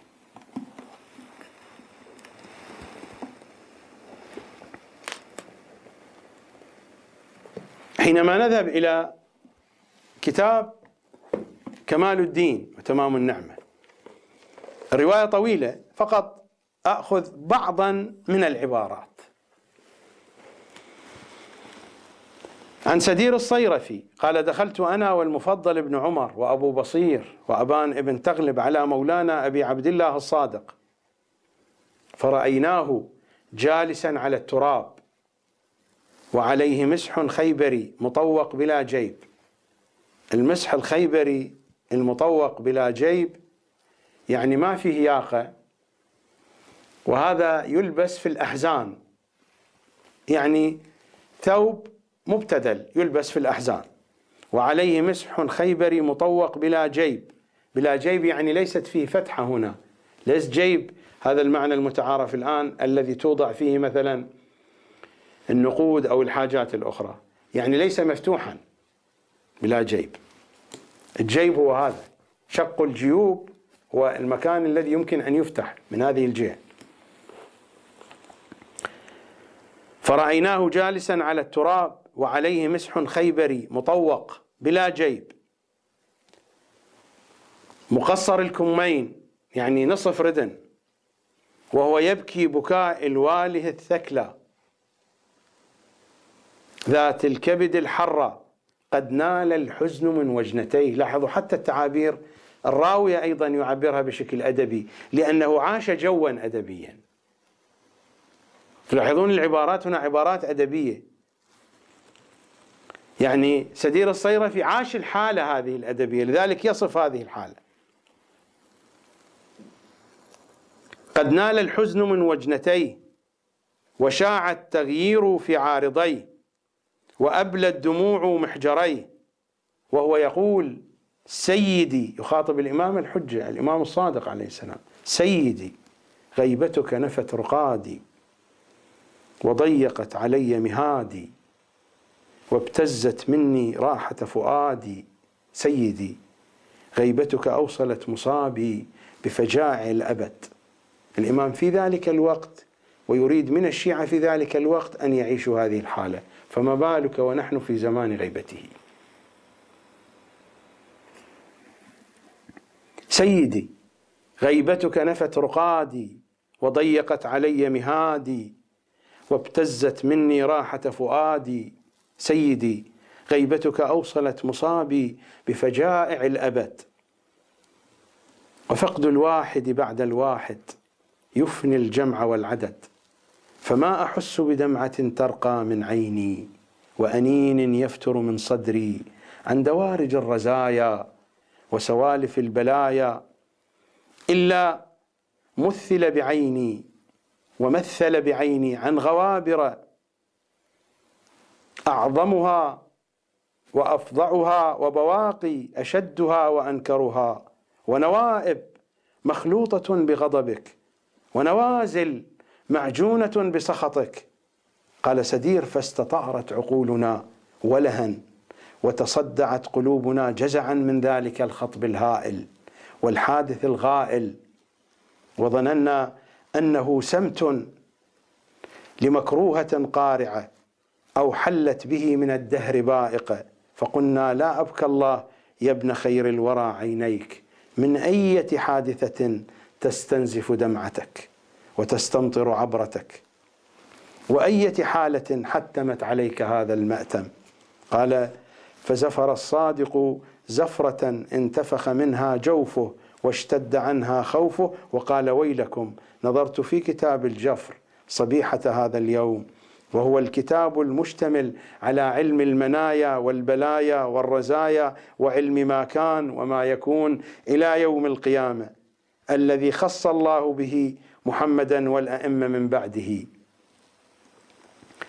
قطعا ليس كتابا من سنخ هذه الكتب على أي حال. وتأملت منه مولد قائمنا وغيبته وإبطاءه وطول عمره وبلوى المؤمنين في ذلك الزمان إلى آخر الكلام، إلى أن يقول فأخذتني الرقة واستولت علي الأحزان، فقلنا يا ابن رسول الله كرمنا وفضلنا بإشراكك إيانا في بعض ما أنت تعلمه من علم ذلك. الرواية طويلة. مقصدي من هذا تلاحظون الجو الأدبي والعبارات الأدبية، وهذا هو الذي يريده منا الأئمة. إذا كان الإمام الصادق يعطي هذه الدروس لمن كان في عصره، فما بالك ونحن في عصر غيبته، في عصر إمامته صلوات الله وسلامه عليه. نص جميل نقله إبراهيم ابن مهزيار حين التقى بالإمام عليه السلام. الإمام الحجة يحدثه عن أبيه العسكري، يقول بأن والدي قال لي واعلم أن قلوب أهل الطاعة والإخلاص نزع إليك. هذا هو الجزء 52 من بحار الأنوار. واعلم أن قلوب أهل الطاعة والإخلاص نزع إليك. عبارة جميلة جدا. نزع إليك مثل الطير إذا أمت أوكارها. الأوكار قد يعطى لها معنى الأعشاش، ولكن الوكر هو عش خاص. الأعشاش ممكن تكون أعشاش مؤقتة وممكن تكون أعشاش دائمية، لأن الطيور في بعض الأحيان تنشئ لها أعشاشا مؤقتة في بعض أيام السنة حينما تكون في أماكن معينة، ولكن الأوكار هي الأماكن الثابتة لها. الأوكار تأتي بمعنى الأعشاش، والأعشاش على نوعين: أعشاش مؤقتة وأعشاش دائمية. لكن الأوكار يعني الأماكن الثابتة التي يحصل فيها هذا الطير على الأمان. واعلم أن قلوب أهل الطاعة والإخلاص نزع إليك، فكأنها تنخلع من مكانها كالذي ينزع ثيابه. نزع إليك في غاية الشوق. من شائق بنفسي أنت أمنية شائق يتمنى، من مؤمن ومؤمنة ذكر فحنى. في الكافي الشريف الحديث الرضوي مشبع بهذه المضامين. حديث إمامنا الرضا صلوات الله وسلامه عليه مشبع بهذه المضامين.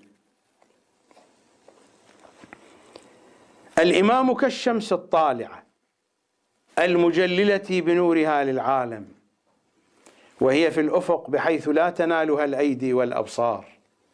الإمام البدر المنير والسراج الزاهر والنور الساطع والنجم الهادي في غياهب الدجى وأجواز البلدان والقفار ولجج البحار.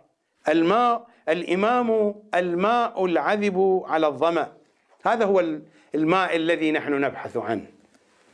الإمام الماء العذب على الظمأ والدال على الهدى والمنجي من الردى.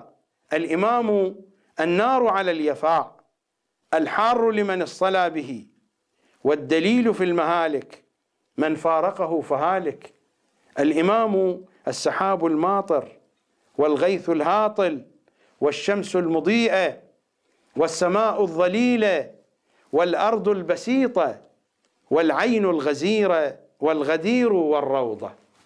الإمام السحاب الماطر والغيث الهاطل والشمس المضيئة والسماء الظليلة والأرض البسيطة والعين الغزيرة والغدير والروضة، الإمام الأنيس الرفيق والوالد الشفيق والأخ الشقيق والأم البرة بالولد الصغير ومفزع العباد في الداهية النآت، إلى أن يقول: فمن ذا الذي يبلغ معرفة الإمام أو يمكنه اختياره؟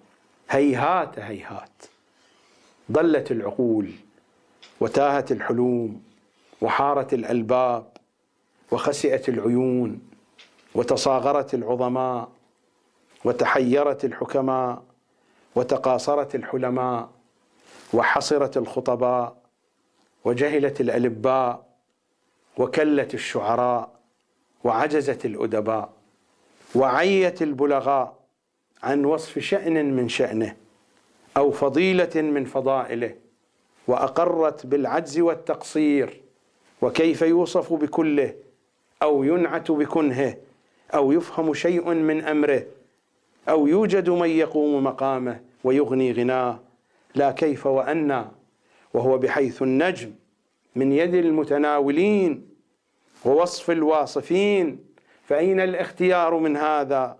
وأين العقول عن هذا؟ وأين يوجد مثل هذا؟ أتظنون أن ذلك يوجد في غير آل الرسول محمد صلى الله عليه وآله، إلى آخر الحديث الشريف. هذا هو الأدب الذي نحن نريده، وهذا هو الإحساس، وهذا هو الشعور الذي يريده أهل البيت. أنا هنا لست بصدد الحديث عن الشعر وعن الشاعرية بمعنى مطلق، كما قلت حديثي هنا عن الشعر الذي من خلاله أستكشف عقل النخبة.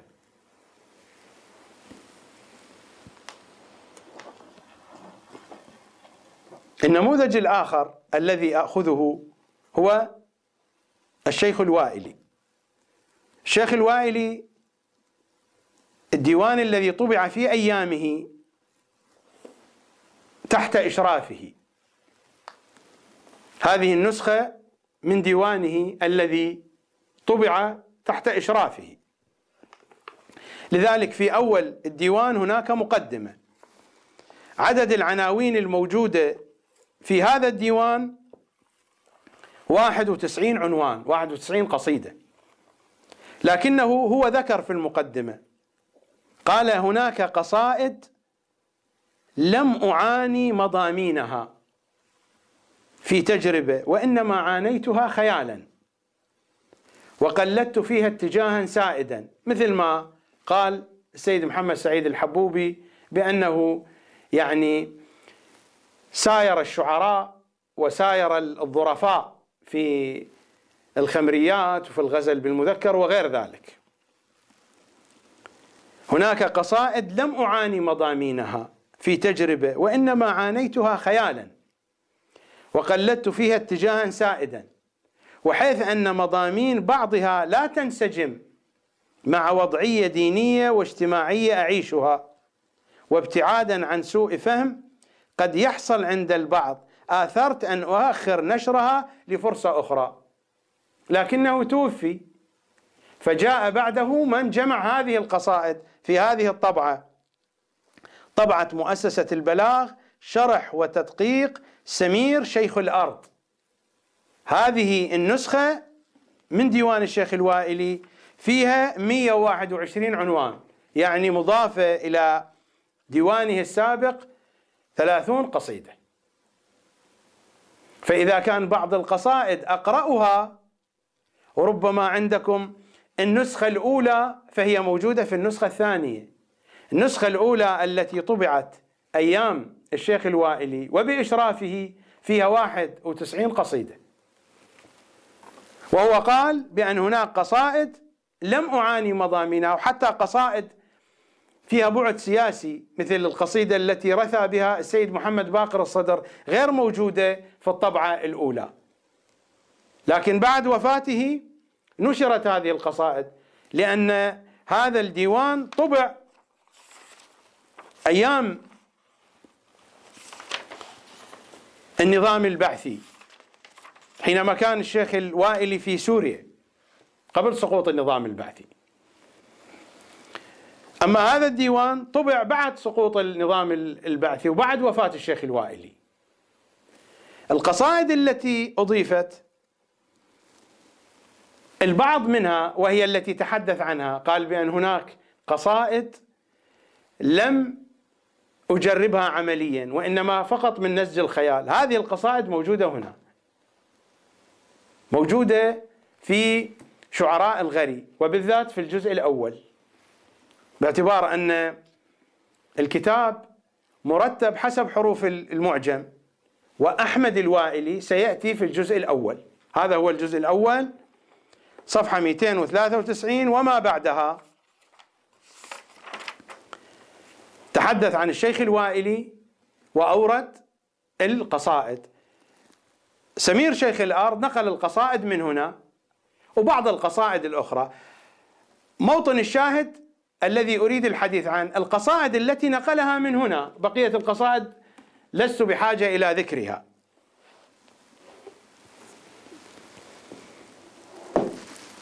الشيخ الوائلي عنده قصائد في النبي وآل النبي، القسم الأول من ديوانه في النبي وآل النبي، لكن نحن الميزان عندنا هو الإمام الحجة صلوات الله وسلامه عليه. وقرأت على مسامعكم في أول البرنامج أبيات من نونية الشيخ الوائلي في سيد الأوصياء.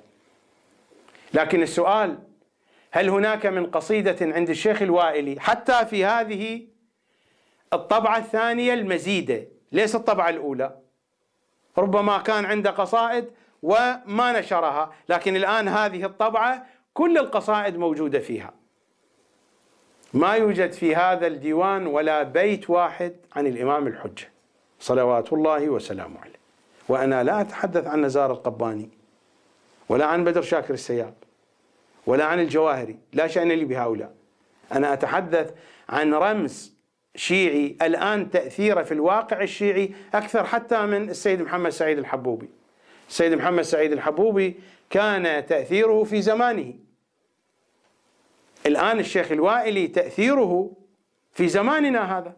الفضائيات تصدح بصوت الشيخ الوائلي، مواقع الإنترنت تصدح بصوت الشيخ الوائلي، الخطباء يقلدون الشيخ الوائلي. الشيخ الوائلي وضع منهج لمدرسة خطابية في الواقع الشيعي، أكثر الخطباء يقلدونه حتى بنغمة صوته. الشيخ الوائلي ذكره، حديثه، كلامه، فكره موجود في الواقع الشيعي. نحن من خلال الشعر نتفحص ونستكشف مضمون مؤثر من المؤثرين المهمين في الواقع الشيعي. سأخذ موضوعا أتتبعه في ديوان الشيخ الوائلي لأضع هذا العنوان، لأنه تحدث عن هذا الموضوع كثيرا: المرأة في شعر الشيخ الوائلي. القصيدة الأولى في ديوانه صفحة 283. 283 هذه القصيدة بعثها إلى زوجته في العراق. عنوان القصيدة: إلى أم محمد. قصيدة وجدانية جميلة: ذريني فما يجدي الملام، ذريني وخلي سهادي في الوساد قريني. كلانا يخاطب زوجته، كلانا مقيم القلب عند محمد ابنه الذي اعتقله النظام البعثي، وإن دونك السجان حال ودوني، إلى آخر أبياته. قلت أتتبع موضوع المرأة في شعر الشيخ الوائلي. هذه قصيدة وجدانية جميلة جدا، صفحة 283. قصيدة ثانية في صفحة 408: آهة في رثاء رفيقة العمر. قصيدة طويلة وهي قصيدة وجدانية وعاطفية رقيقة.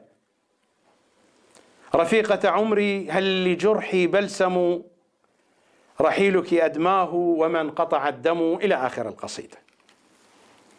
القصيدة الثالثة صفحة 317.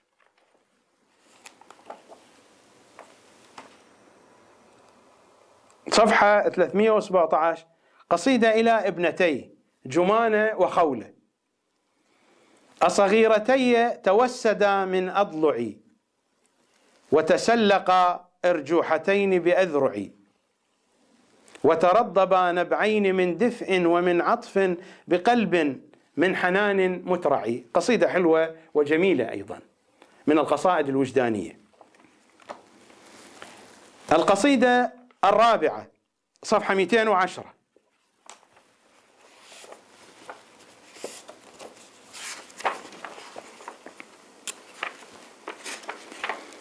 صفحة 210 نموذج من الرباعيات إلى طفلة جمانة. جمانة يا حسنات الطفولة أمامك قلبي أطال مثولة، إلى آخر أبياته. رباعيات جميلة يناجي فيها طفلته جمانة. قلت الموضوع هو المرأة في شعر الشيخ الوائلي. قصيدة إلى زوجته أم محمد، قصيدة في رثاء زوجته، قصيدة إلى، هذه قصائد عائلية ملؤها العاطفة والدفء، ولا حاجة للحديث عن قصائد عائلية وشخصية. القصيدة الخامسة في صفحة 207 بمناسبة عيد الأم، وكأنه يخاطب أمه: أمي تجعد وجهي وانقضى العمر ولم يزل ملء أنفي. أمي تجعد وجهي وانقضى العمر ولم يزل ملء أنفي جبينك العطر. عليه من لبن الثديين باقية ومن لعابي ومن أقذائه أثر. قصيدة جميلة يناجي فيها أمه. إذن هذه مجموعة قصائد عائلية شخصية: مناجاة مع زوجة، رثاء لزوجة، مناجاة مع أطفاله مع بناته، ومناجاة مع الأم. القصيدة السادسة صفحة 485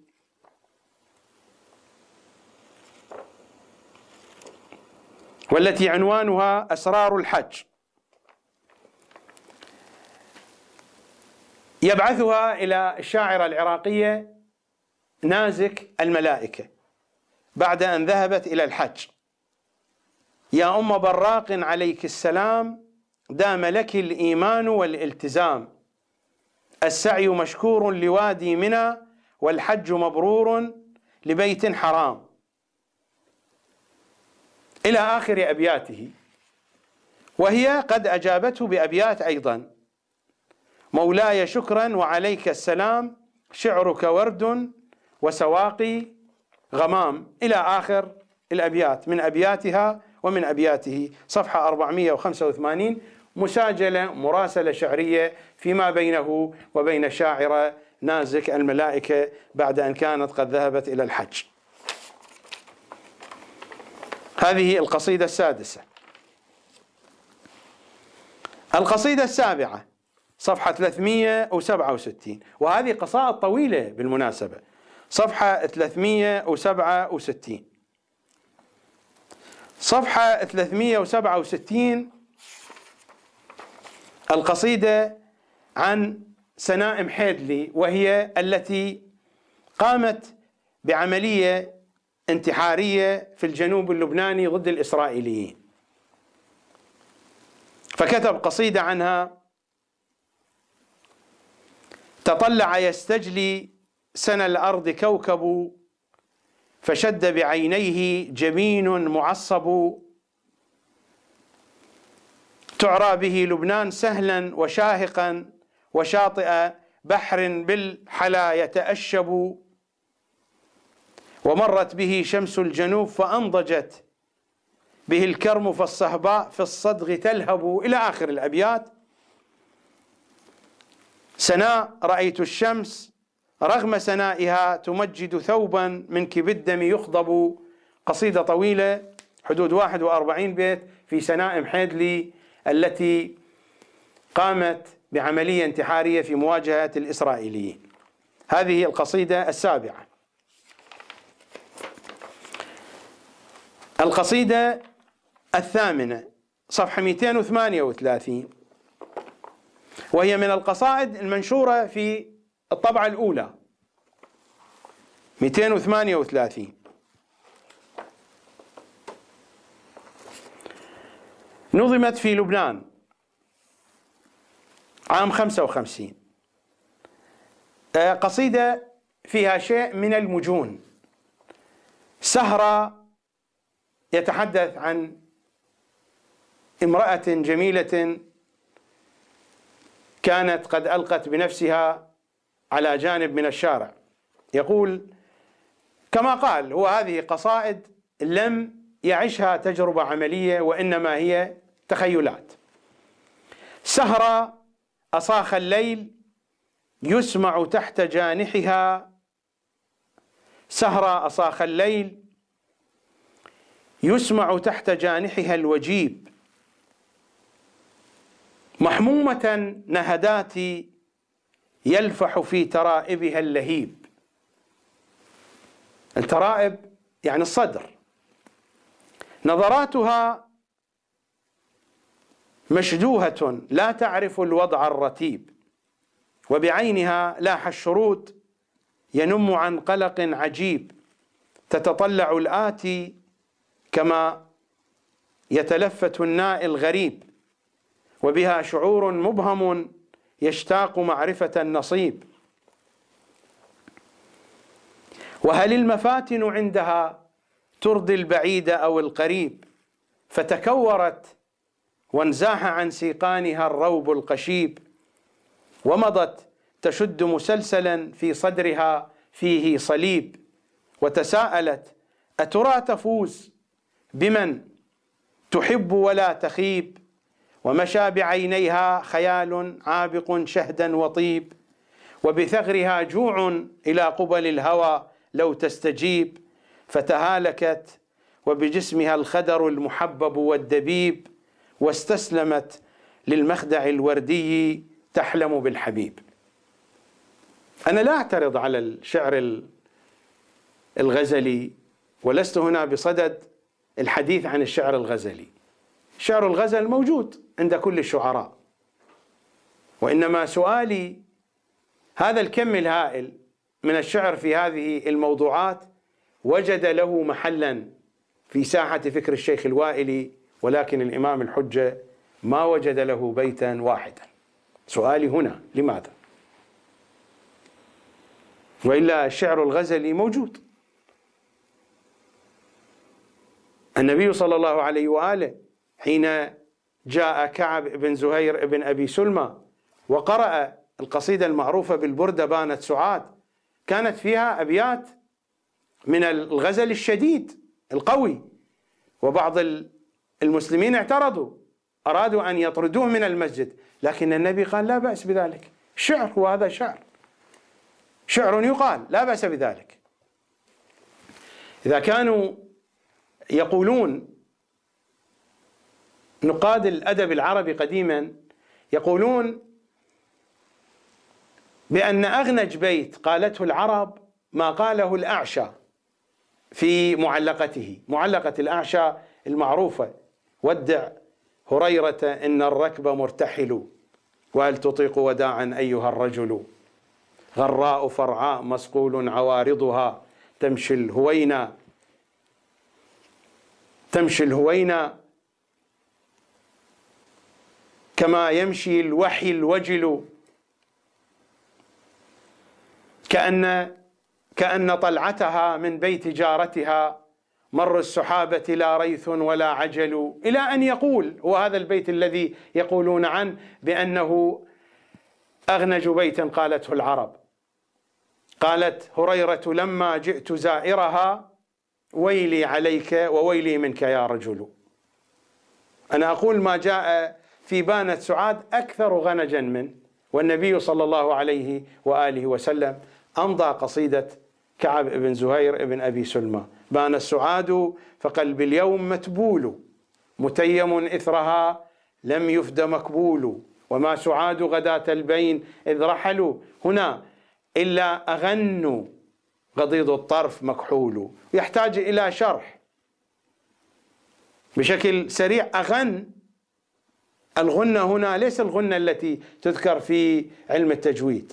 ربما البعض منكم يعرف الغنة في علم التجويد التي هي من مواصفات حرف النون والميم، إن ليس هذه الغنة، أو ما يأتي في حروف الإدغام من يقول، هذه غنة في علم التجويد. الغنة هنا المقصود منها أن الصوت يصاحبه شيء من الخنة، مثل ما يلفظ الفرنسيون حرف الراء وكأنه غين، هناك خنة في اللفظ، لا يقولون باريس، خصوصا النساء الفرنسيات باغي، حرف الراء وهذه الغنة.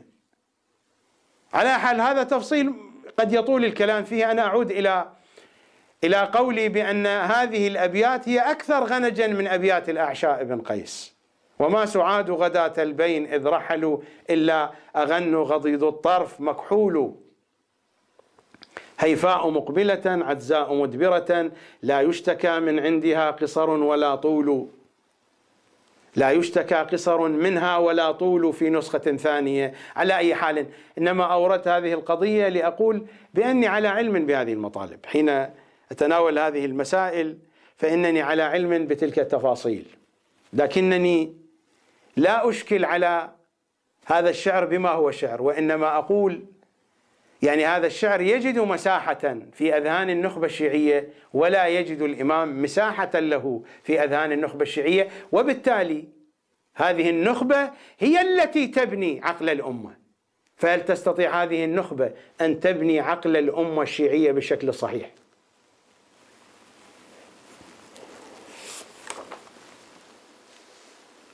قلت بأن هذه القصيدة الثامنة. نذهب إلى القصيدة التاسعة صفحة 292. ربما هذه القصيدة في النسخة الأولى الشيخ الوائلي ما نشرها، لكنها موجودة في الجزء الأول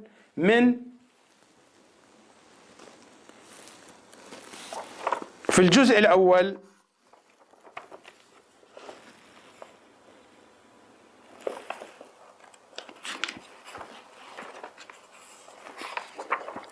من شعراء الغريب، القصيدة ليلة في بغداد،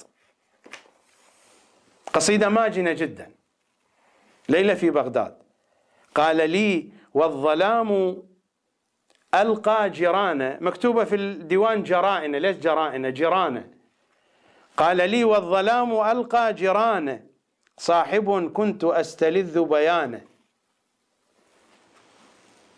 إلى أن يقول: خرجوا يتمشون في بغداد، لا نرى غير عاشق رنحته في ثنايا الطريق بنت الحانة. بنت الحانة يعني الخمرة، يقال لها بنت الحانة.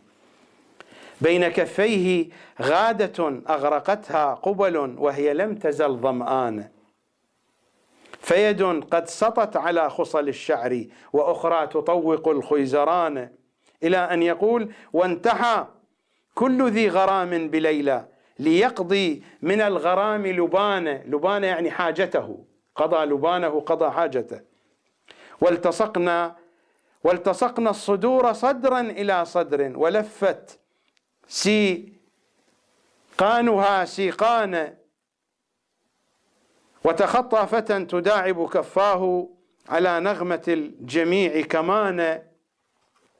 ويستمر في مثل هذا الكلام إلى أن يقول: أنا من معشر إذا هدأ السامر أو أطبق الدجى أجفانه، كان إلف الكتاب في هدأة الليل وكانت قيثارة قرآن. فما الداعي إلى مثل هذا الكلام؟ مثل الكلام الذي مر عند السيد محمد سعيد الحبوبي. للعلم هذه القصيدة قال لي والظلام ألقى جيران صاحب، قصيدة ماجنة جدا، لكنني ما قرأت كل الأبيات.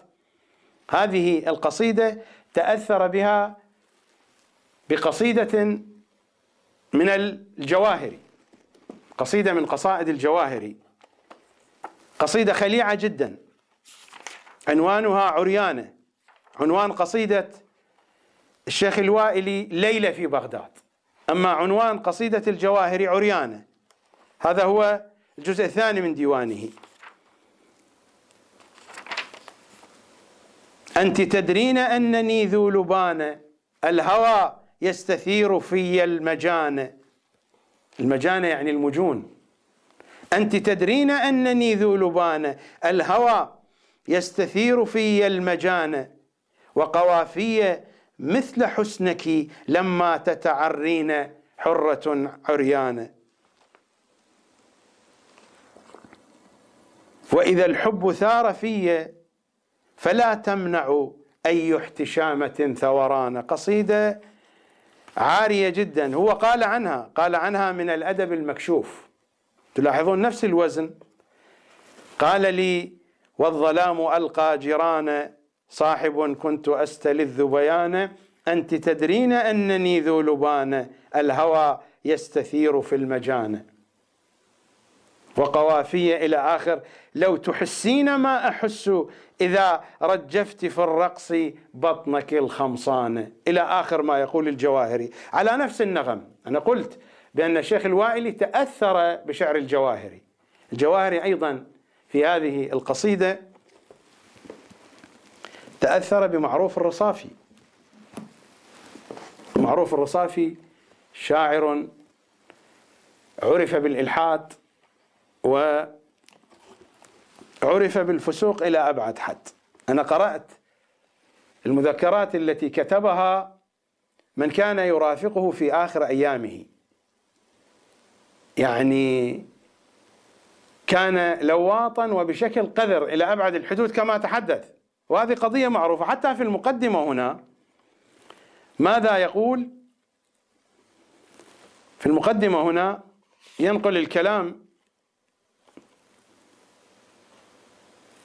ولكن الرصافي كان متميزا على نظرائه جميعا بالصراحة الجريئة والاستهتار البالغ. كان يعيش ليومه وينطلق على هواه ويستجيب لغريزته، فيفعل ما يشاء ويقول ما يعتقد ويطلب ما يشتهي. وبالرغم من مجونه الذي غرق فيه بعض الأحيان إلى أذنيه، وهذا الذي قلته، هذا الذي كتب مذكرات ذكر أشياء قبيحة لا أستطيع أن أذكرها. وبالرغم من مجونه الذي غرق فيه بعض الأحيان إلى أذنيه، إلى أن يقول: ورغم شذوذه لم يجرؤ أحد من الناس. شذوذه يعني شذوذ الجنسي. ورغم شذوذه لم يجرؤ أحد من الناس أن ينظر إليه كما ينظر إلى أمثاله من أصحاب الشذوذ، ورغم ما شاع عن كفره وإلحاده. القصيدة التي كتبها الرصافي بداعة لا خلاعة. أنا إنما أتتبع هذه القضية حتى نعرف من أن النخبة الشيعية من أين تأخذ. النخبة الشيعية من أين تأخذ وبمن تتأثر. بداعة لا خلاعة مثلت في دلالها عريان، فأرتني محاسنا فتانة، حيث طارحتها الغرام ببيت بالمرايا قد زوقوا جدران. هاك من وصفها وإن شئت فاعذر، أو فلم مملك الغرام عنان. هي غمازة اللحاظ لعوب ذات دل ظريفة اللحان، بضة نعمة لميس رداح غادة أحورية بهنانة.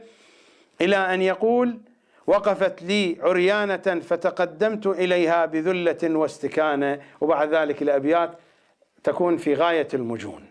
قصيدة ماجنة جدا لمعروف الرصافي. الجواهري تأثر بها وتأثر بها شيخنا الوائلي.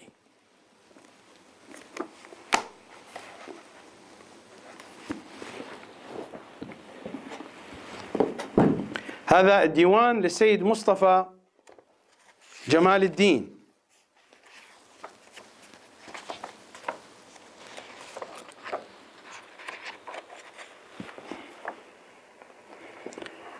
وهناك تشابه بين الذوق الذي يتذوقه سيد مصطفى جمال الدين. مثلا عنده قصائد اسمها حسونيات إلى ولده حسون، نفس الشيء شيخ الوائلي عنده قصائد إلى ولده حسون في الديوان. التمجيد ببغداد والتمجيد بالخلفاء وبأعداء أهل البيت موجود في ديوان الوائلي وفي ديوان السيد مصطفى جمال الدين، ولكننا كما قلت لا نعتب على السيد مصطفى جمال الدين، لم يضع نفسه إلا تحت عنوان شاعر، والشاعر وضعه له خصوصياته وليس له تأثير في بناء العقل الشيعي. هذه قصيدته ليلة في بغداد. وهناك قصيدة أخرى من قصائد الشيخ الوائلي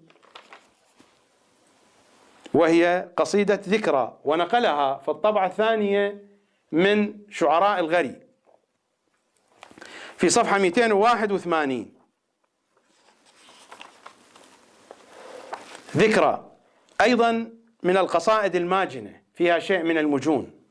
الشيخ الوائلي ما ذكرها هنا، مثل ما ذكر قصيدة بغداد، كما قال بأن هناك قصائد لم أعانيها وإنما من نسج الخيال، ولكنني ما ذكرتها لئلا تصطدم مع وضعية دينية أو اجتماعية معينة.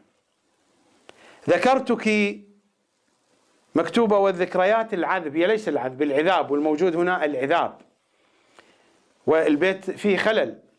ذكرتك والذكريات العذاب،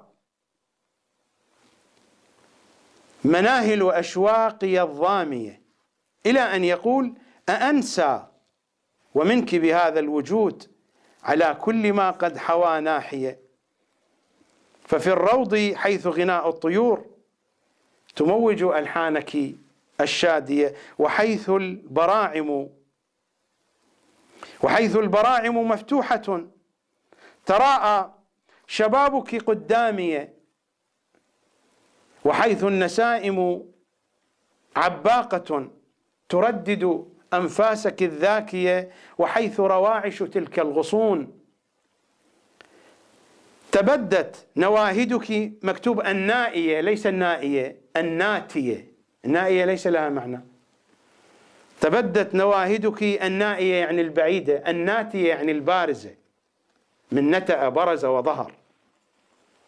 وحيث رواعش تلك الغصون تبدت نواهدك الناتية، وحيث يسيل لعاب الأصيل ترف جدائلك الزاهية، إلى أن يقول أأنسى وهل بارحتني الرؤى لأنساك يا كل آمالي، ليال تكاد من الاقتراب تلف ليس بهديك وإنما تلف بهدبيك أهدابي. هناك أخطاء مطبعية كثيرة. تلف بهدبيك أهدابي يعني مقاربة العيون، الأهداب،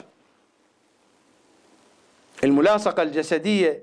طبعت بها من سطور الهوى وساما على الوجنة القانية. أأنسى، انتبهوا إلى هذه الأبيات، أأنسى وما في الظلام البهيم إلاك والنجم سماري، السمار الذين يسهرون في الليل يتحادثون. أصلي وترفع كلتا يدي، أصلي وترفع كلتا يدي وردي لطلعتك السامية، وأسجد إما اعتراني الخشوع وما غير ذكرك محرابي، وكم من صلاة وتسبيحة تظل النجوم لها راوية. يعني هو يصلي ويسجد ويخشع ويسبح في محرابها. أنا لا أعترض على التعبير الأدبي، ولكنني أقول لو قلت هذا بحق إمام زماني لما صار هذا غلوا. أنا لا أعترض على قول الشيخ الوائلي، الشعراء يقولون شيء كثير، وهو قطعا لا يقصد المعاني الدينية، وإنما هو يستعير المعاني العاطفية من المعاني الدينية، استعارة. هذه أنا لا أشكل على هذه التركيبة، فأتي فأقول إنه قد كفر، لا أبدا، أنا أتفهم ما يقول، ولكن أقول لو أنني نظمت هذا الشعر في الإمام الحجة عليه السلام ألا يقال بأن هذا غلو؟ أصلي وترفع كلتا يدي وردي لطلعتك السامية، وأسجد إما اعتراني الخشوع، وما غير ذكرك محرابي، وكم من صلاة وتسبيحة تظل النجوم لها راوية. أذهب إلى قصيدة دمشق صفحة 197، صفحة 197، وهو يقول: دمشق كنوز وحق السماء، صبا بردا والوجوه الوضاء،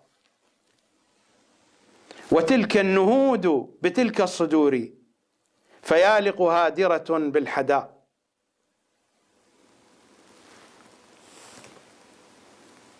تشيل لأعلى هذه النهود، وتلك النهود بتلك الصدور، فيالق هادرة بالحداء، تشيل لأعلى ككفي سقيم ألح على ربه بالدعاء. وموج تمرد في وثبة وشد بفستانه للوراء. دمشق حسانك هل ألحفت بورد وهل سبحت بالسناء، وقال لغيدك عبي كما تشائين من فضل هذا الحباء، فراحت تحدث عن نعمة وتكشف ما عندها للعراء. وهل سكب الله إبداعه وصب بدائعه كيف شاء، وقال لغيدك عبي كما تشائين من فضل هذا الحباء هذا العطاء، فراحت تحدث عن نعمة وتكشف ما عندها للعراء. ولما تعرى الجمال الأنيق تحسر للصيف فصل الشتاء. وأكثر باللعن للزمهرير ففيه يغطي الحسان الفراء، إلى أن يقول: فحورك عين وأجسامها من الزبد لكنها في رداء، ومشحونة العين من خمرة ومشحونة الجسم من كهرباء. ويستمر في آخر القصيدة يتحدث: وتاريخ إسلامك، يخاطب دمشق، وتاريخ إسلامك اختال في فتوح مكللة بالعطاء، فجعفر إذ يتحدى الرعيل على سفح مؤتة عزم مضى. جعفر الطيار. وصوت بلال على لابتيك، وأكرم بدعوة داعي السماء، وإضمامة لابن عبد العزيز، يعني عمر ابن عبد العزيز الذي يمدحه ويمجده الوائلي كثيرا في مجالسه. أئمتنا ماذا يقولون؟ عمر ابن عبد العزيز ملعون في السماء، ممدوح في الأرض، ملعون في السماء. وإضمامة لابن عبد العزيز غراء من سير الأتقياء.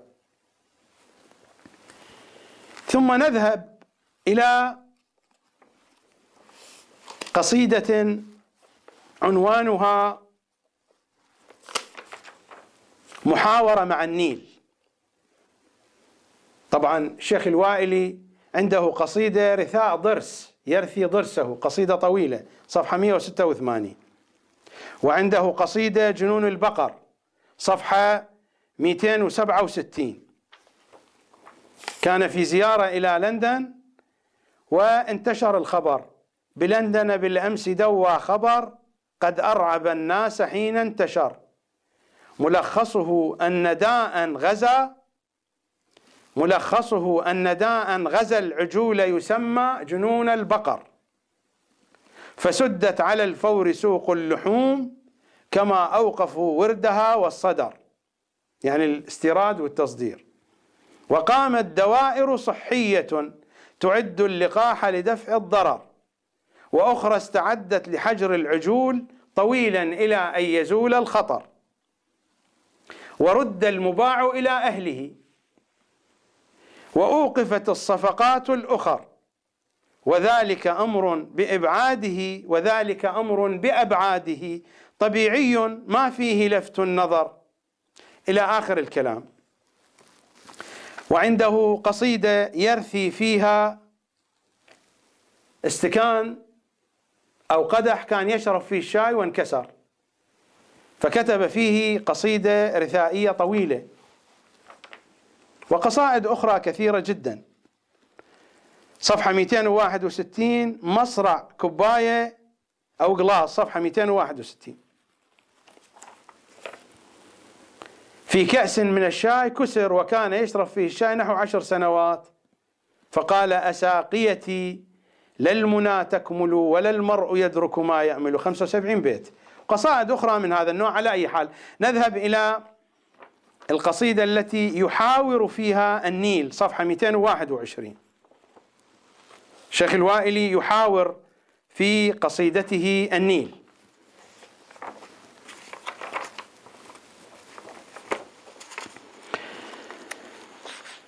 محاورة مع النيل سنة 69.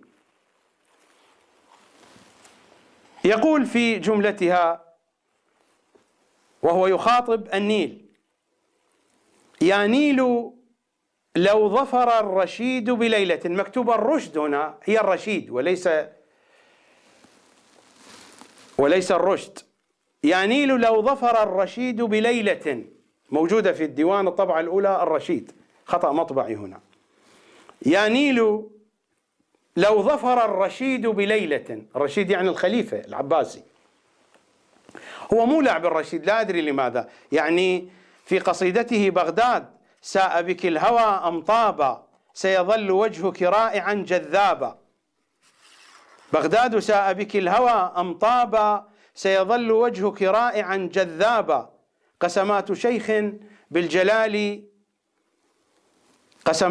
بالجلال متوج وسمات غانية تفيض شبابا.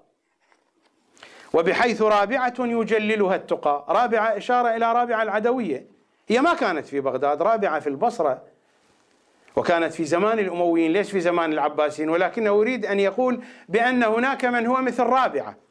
وبحيث رابعة يجللها التقى وعريب عن جسد تميط ثياب. عريب هذه كانت راقصة من راقصات التعري في قصور العباسيين. وبحيث رابعة يجللها التقى وعريب عن جسد تميط ثيابا، إلى أن يقول: سيظل من مجد الرشيد مؤثل يضفي عليك بسحره جلبابا. قاتل الإمام الكاظم عليه السلام. وتظل قينة دار سابور على غصن تردد سجعها المطرابا. هذه نفس الأبيات ستجد مثيلا لها في شعر سيد مصطفى جمال الدين حين يذكر قينة دار سابور، وحين يمجد أيضا بالخلفاء العباسيين. على سبيل المثال نأخذ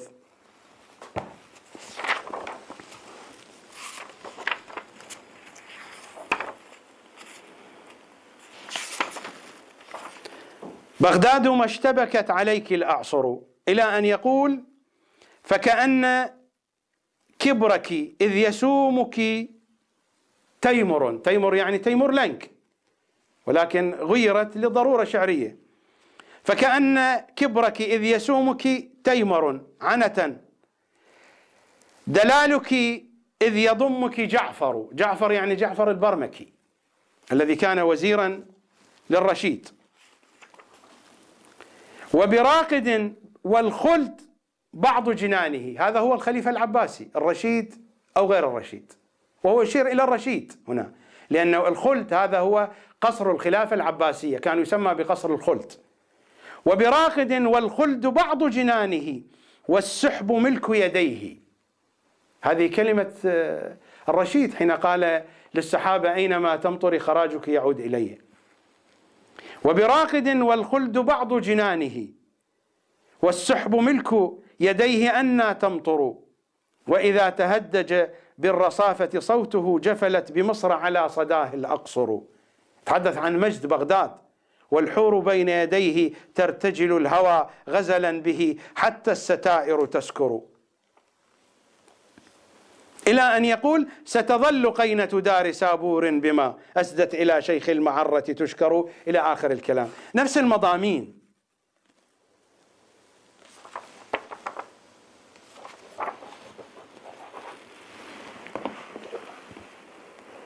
أعود إلى قصيدة الشيخ الوائلي.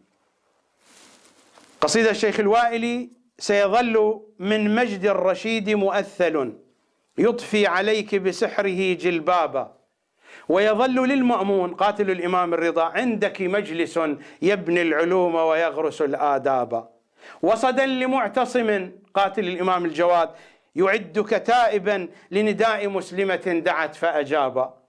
هذه قصيدته، وموجودة في الديوان الطبعة الأولى، موجودة في الديوان الطبعة الثانية: بغداد ساء بك الهوى أمطابا، سيظل وجهك رائعا جذابا، 1960 منظومة.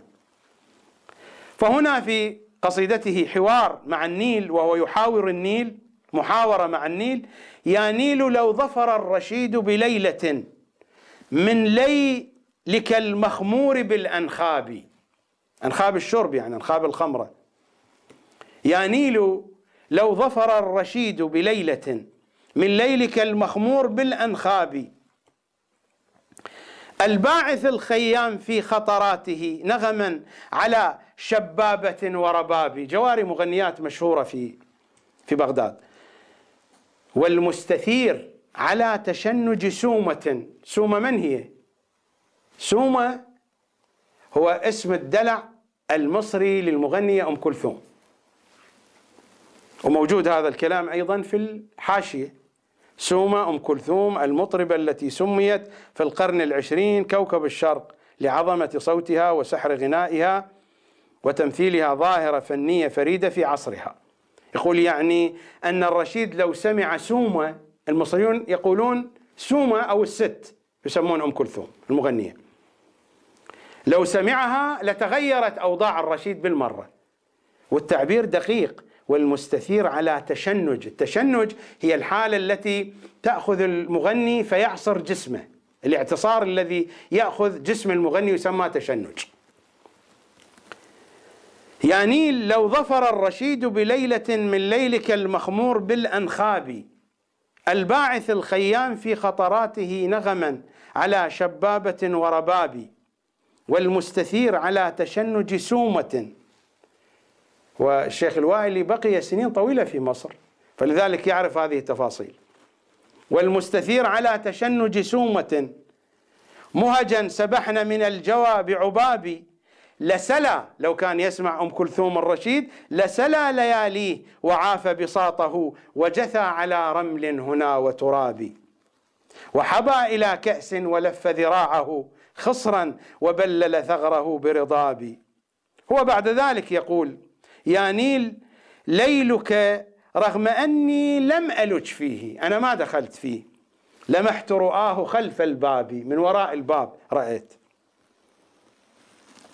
آلاؤه لو مست البلوى مشى فيها النعيم حلاوة وتصابي، إلى أن يقول: فلقد تحدته البضاضة والشذا. البضاضة هي نعومة البدن، وعادة من أوصاف أجسام النساء. فلقد تحدته البضاضة والشذا، الرائحة الطيبة، والسحر عند كواعب أترابي، سهرت على شطيك واحة متعب، وربيع منتجع وحلم رغابي، رقصت فأرض الجاز من أجسادها. الجاز موسيقى الجاز المعروفة. رقصت فأرض الجاز، وهذه حفلات تقام على شواطئ النيل في القاهرة خصوصا في الأزمنة السابقة، أو تقام في زوارق تسير داخل النهر. رقصت فأرض الجاز من أجسادها متشنج في جيئة وذهاب. كيف يرقص؟ بهذه الطريقة. وهفت فللشعر الحرير ملاعب بالكتف يا لأناقة الألعاب، وسخت فأعطت كل ما شاء الهوى، أفبعد ليلك مقصد لطلابي، إلى أن يقول: يا نيل أي قلادة من جوهر شعت بجيدك فتنة الألباب، نظمت فرائدها سلالة فاطم. هذا تلصيق.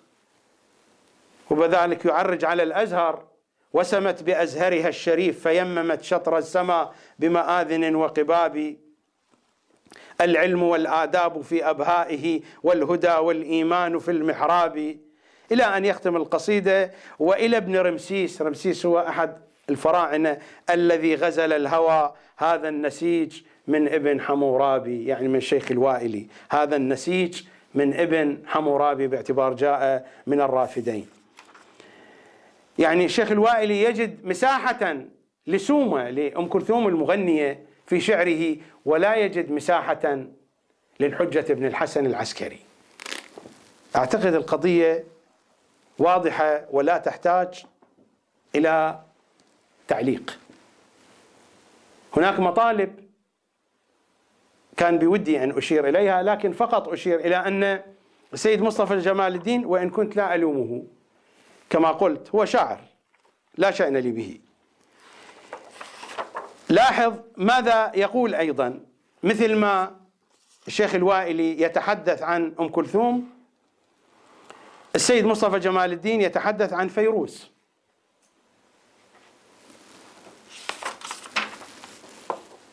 يقول: إيه فيروزتي خذي جارة الوادي. جارة الوادي أغنية مشهورة لفيروز، ومكتوب هنا في المقدمة: يتمثل الشاعر نفسه لحنا قديما من ألحان عبد الوهاب.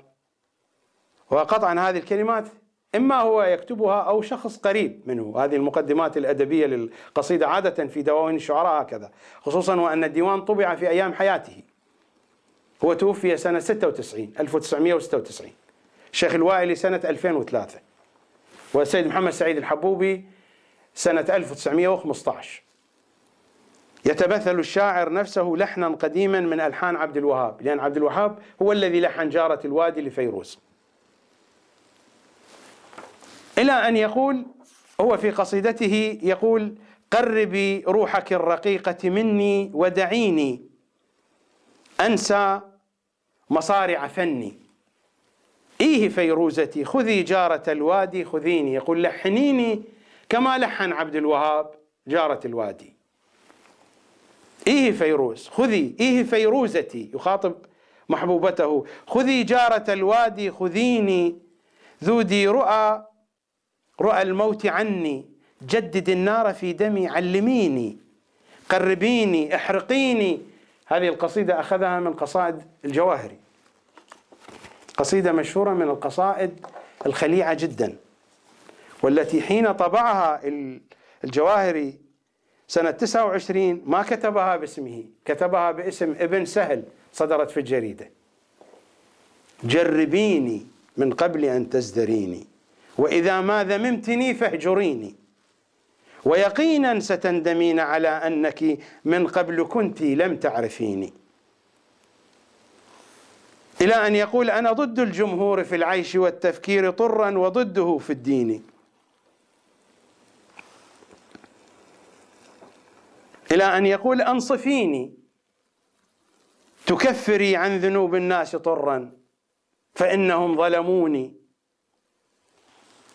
اسمحي لي بقبلة تملكيني ودعي لي الخيار في التعيين، احمليني كالطفل بين ذراعيك احتضانا ومثله دلليني، جربيني من قبل أن تزدريني. نفس هذه المضامين موجودة في عدة قصائد للسيد مصطفى جمال الدين، منها: خذيني ذودي رؤى الموت عني، جدد النار في دمي علميني، كيف أفنى على لظاها وأفني، قربيني لا تجعل اليأس يضرى شوكه بين جانحيك وبيني، لا تثوري هيا احرقيني وصوغي من رمادي أبا كشكلي كلوني، إلى آخر ما قاله في أبياته. ولكن أكرر وأقول: السيد مصطفى جمال الدين لا أثر له، لا تأثير له في بنية العقل الشيعي، تأثيره في الواقع الأدبي، وهو شاعر من الشعراء المبرزين،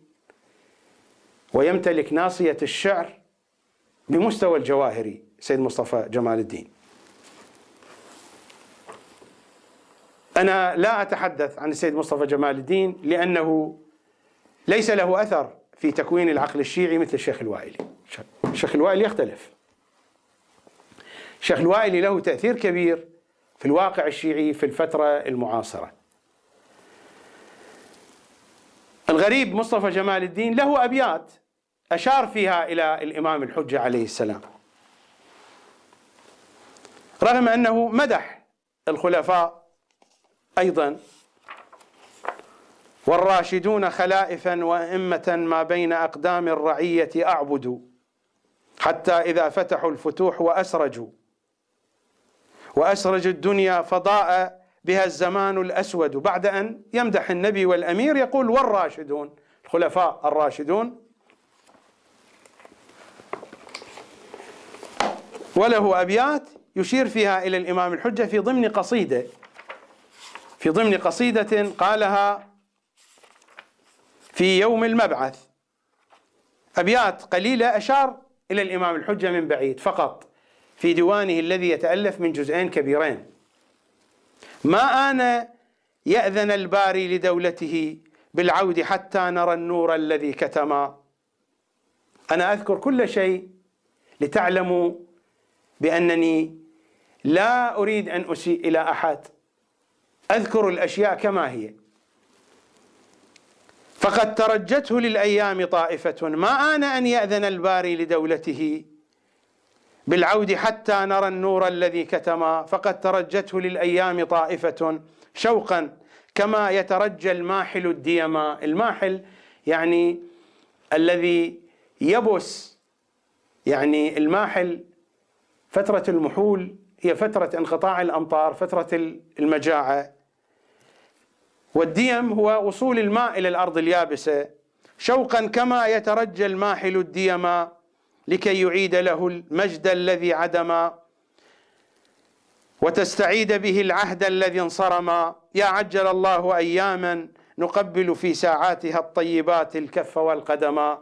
هذه فيها إشارة إلى الإمام الحجة من شاعر البعض يفضله حتى على الجواهري، شاعر بهذه القامة الطويلة العريضة، ولكن لا وجود لذكر الإمام الحجة إلا هذا الذكر العرضي. له أبيات جميلة للسيد مصطفى جمال الدين كتبت على ضريح السيدة رقية: في الشام في مثوى أمية مرقد، ينبيك كيف دم الشهادة يخلد. صرح من الإيمان زهو أمية، وشموخ دولتها لديه يسجد. رقدت به بنت الحسين فأصبحت حتى حجارة ركنه تتوقد. كانت سبية دولة تبني على جثث الضحايا، كانت سبية دولة تبني على جثث الضحايا مجدها وتشيد، حتى إذا دالت تساقط فوقها بأس الحديد. وقام هذا العسجد الذهب يشير إلى ضريحها الشريف: هيا استفيقي يا دمشق وأيقظي، وترا على وضر القمامة يرقد. وأريه كيف تربعت في عرشه تلك الدماء يضوع فيها المشهد. من كان يعدل ميل بدر أمسه، وعدلنا ميل بدر فاعتدل. أبيات ابن الزبعرة التي رددها يزيد حين قدم الموكب الحسيني: من كان يعدل ميل بدر أمسه، فلت صوارمه ومال به الغد. ستظل هند في جحيم ذحولها تجتر أكباد الهدى، وتعربد أين طالب بذحول الأنبياء وأبناء الأنبياء. يا ابن رسول الله نقسم عليك بالزهراء أن تنظر إلينا بنظر رأفتك ورحمتك. يا ابن محمد ويا ابن علي، رؤانا إليك وشوقنا إليك، آمالنا معقودة تحت تراب حافر جوادك يا ابن رسول الله. صلى الله عليك. الأمان الأمان، أمان في الدنيا، والأمان عند الموت، والأمان في قبورنا، والأمان في مواقف يوم القيامة. أنت الأمين وأنت الأمان وأنت الإمام في الدنيا والآخرة. صلى الله عليك يا إمامي، صلى الله عليك يا حجة الله على كل الوجود. دخيلك يا ابن رسول الله، في أمان الله. نقول باكر لو سألنا ايش نقدم اعذار من نعرض عملنا عن كل دقيقة من العمر يسألنا باكر ايش قدمنا وايش حصلنا من هاي الشعائر ما ندري شنقول باكر لو قضينا السنين بس نحن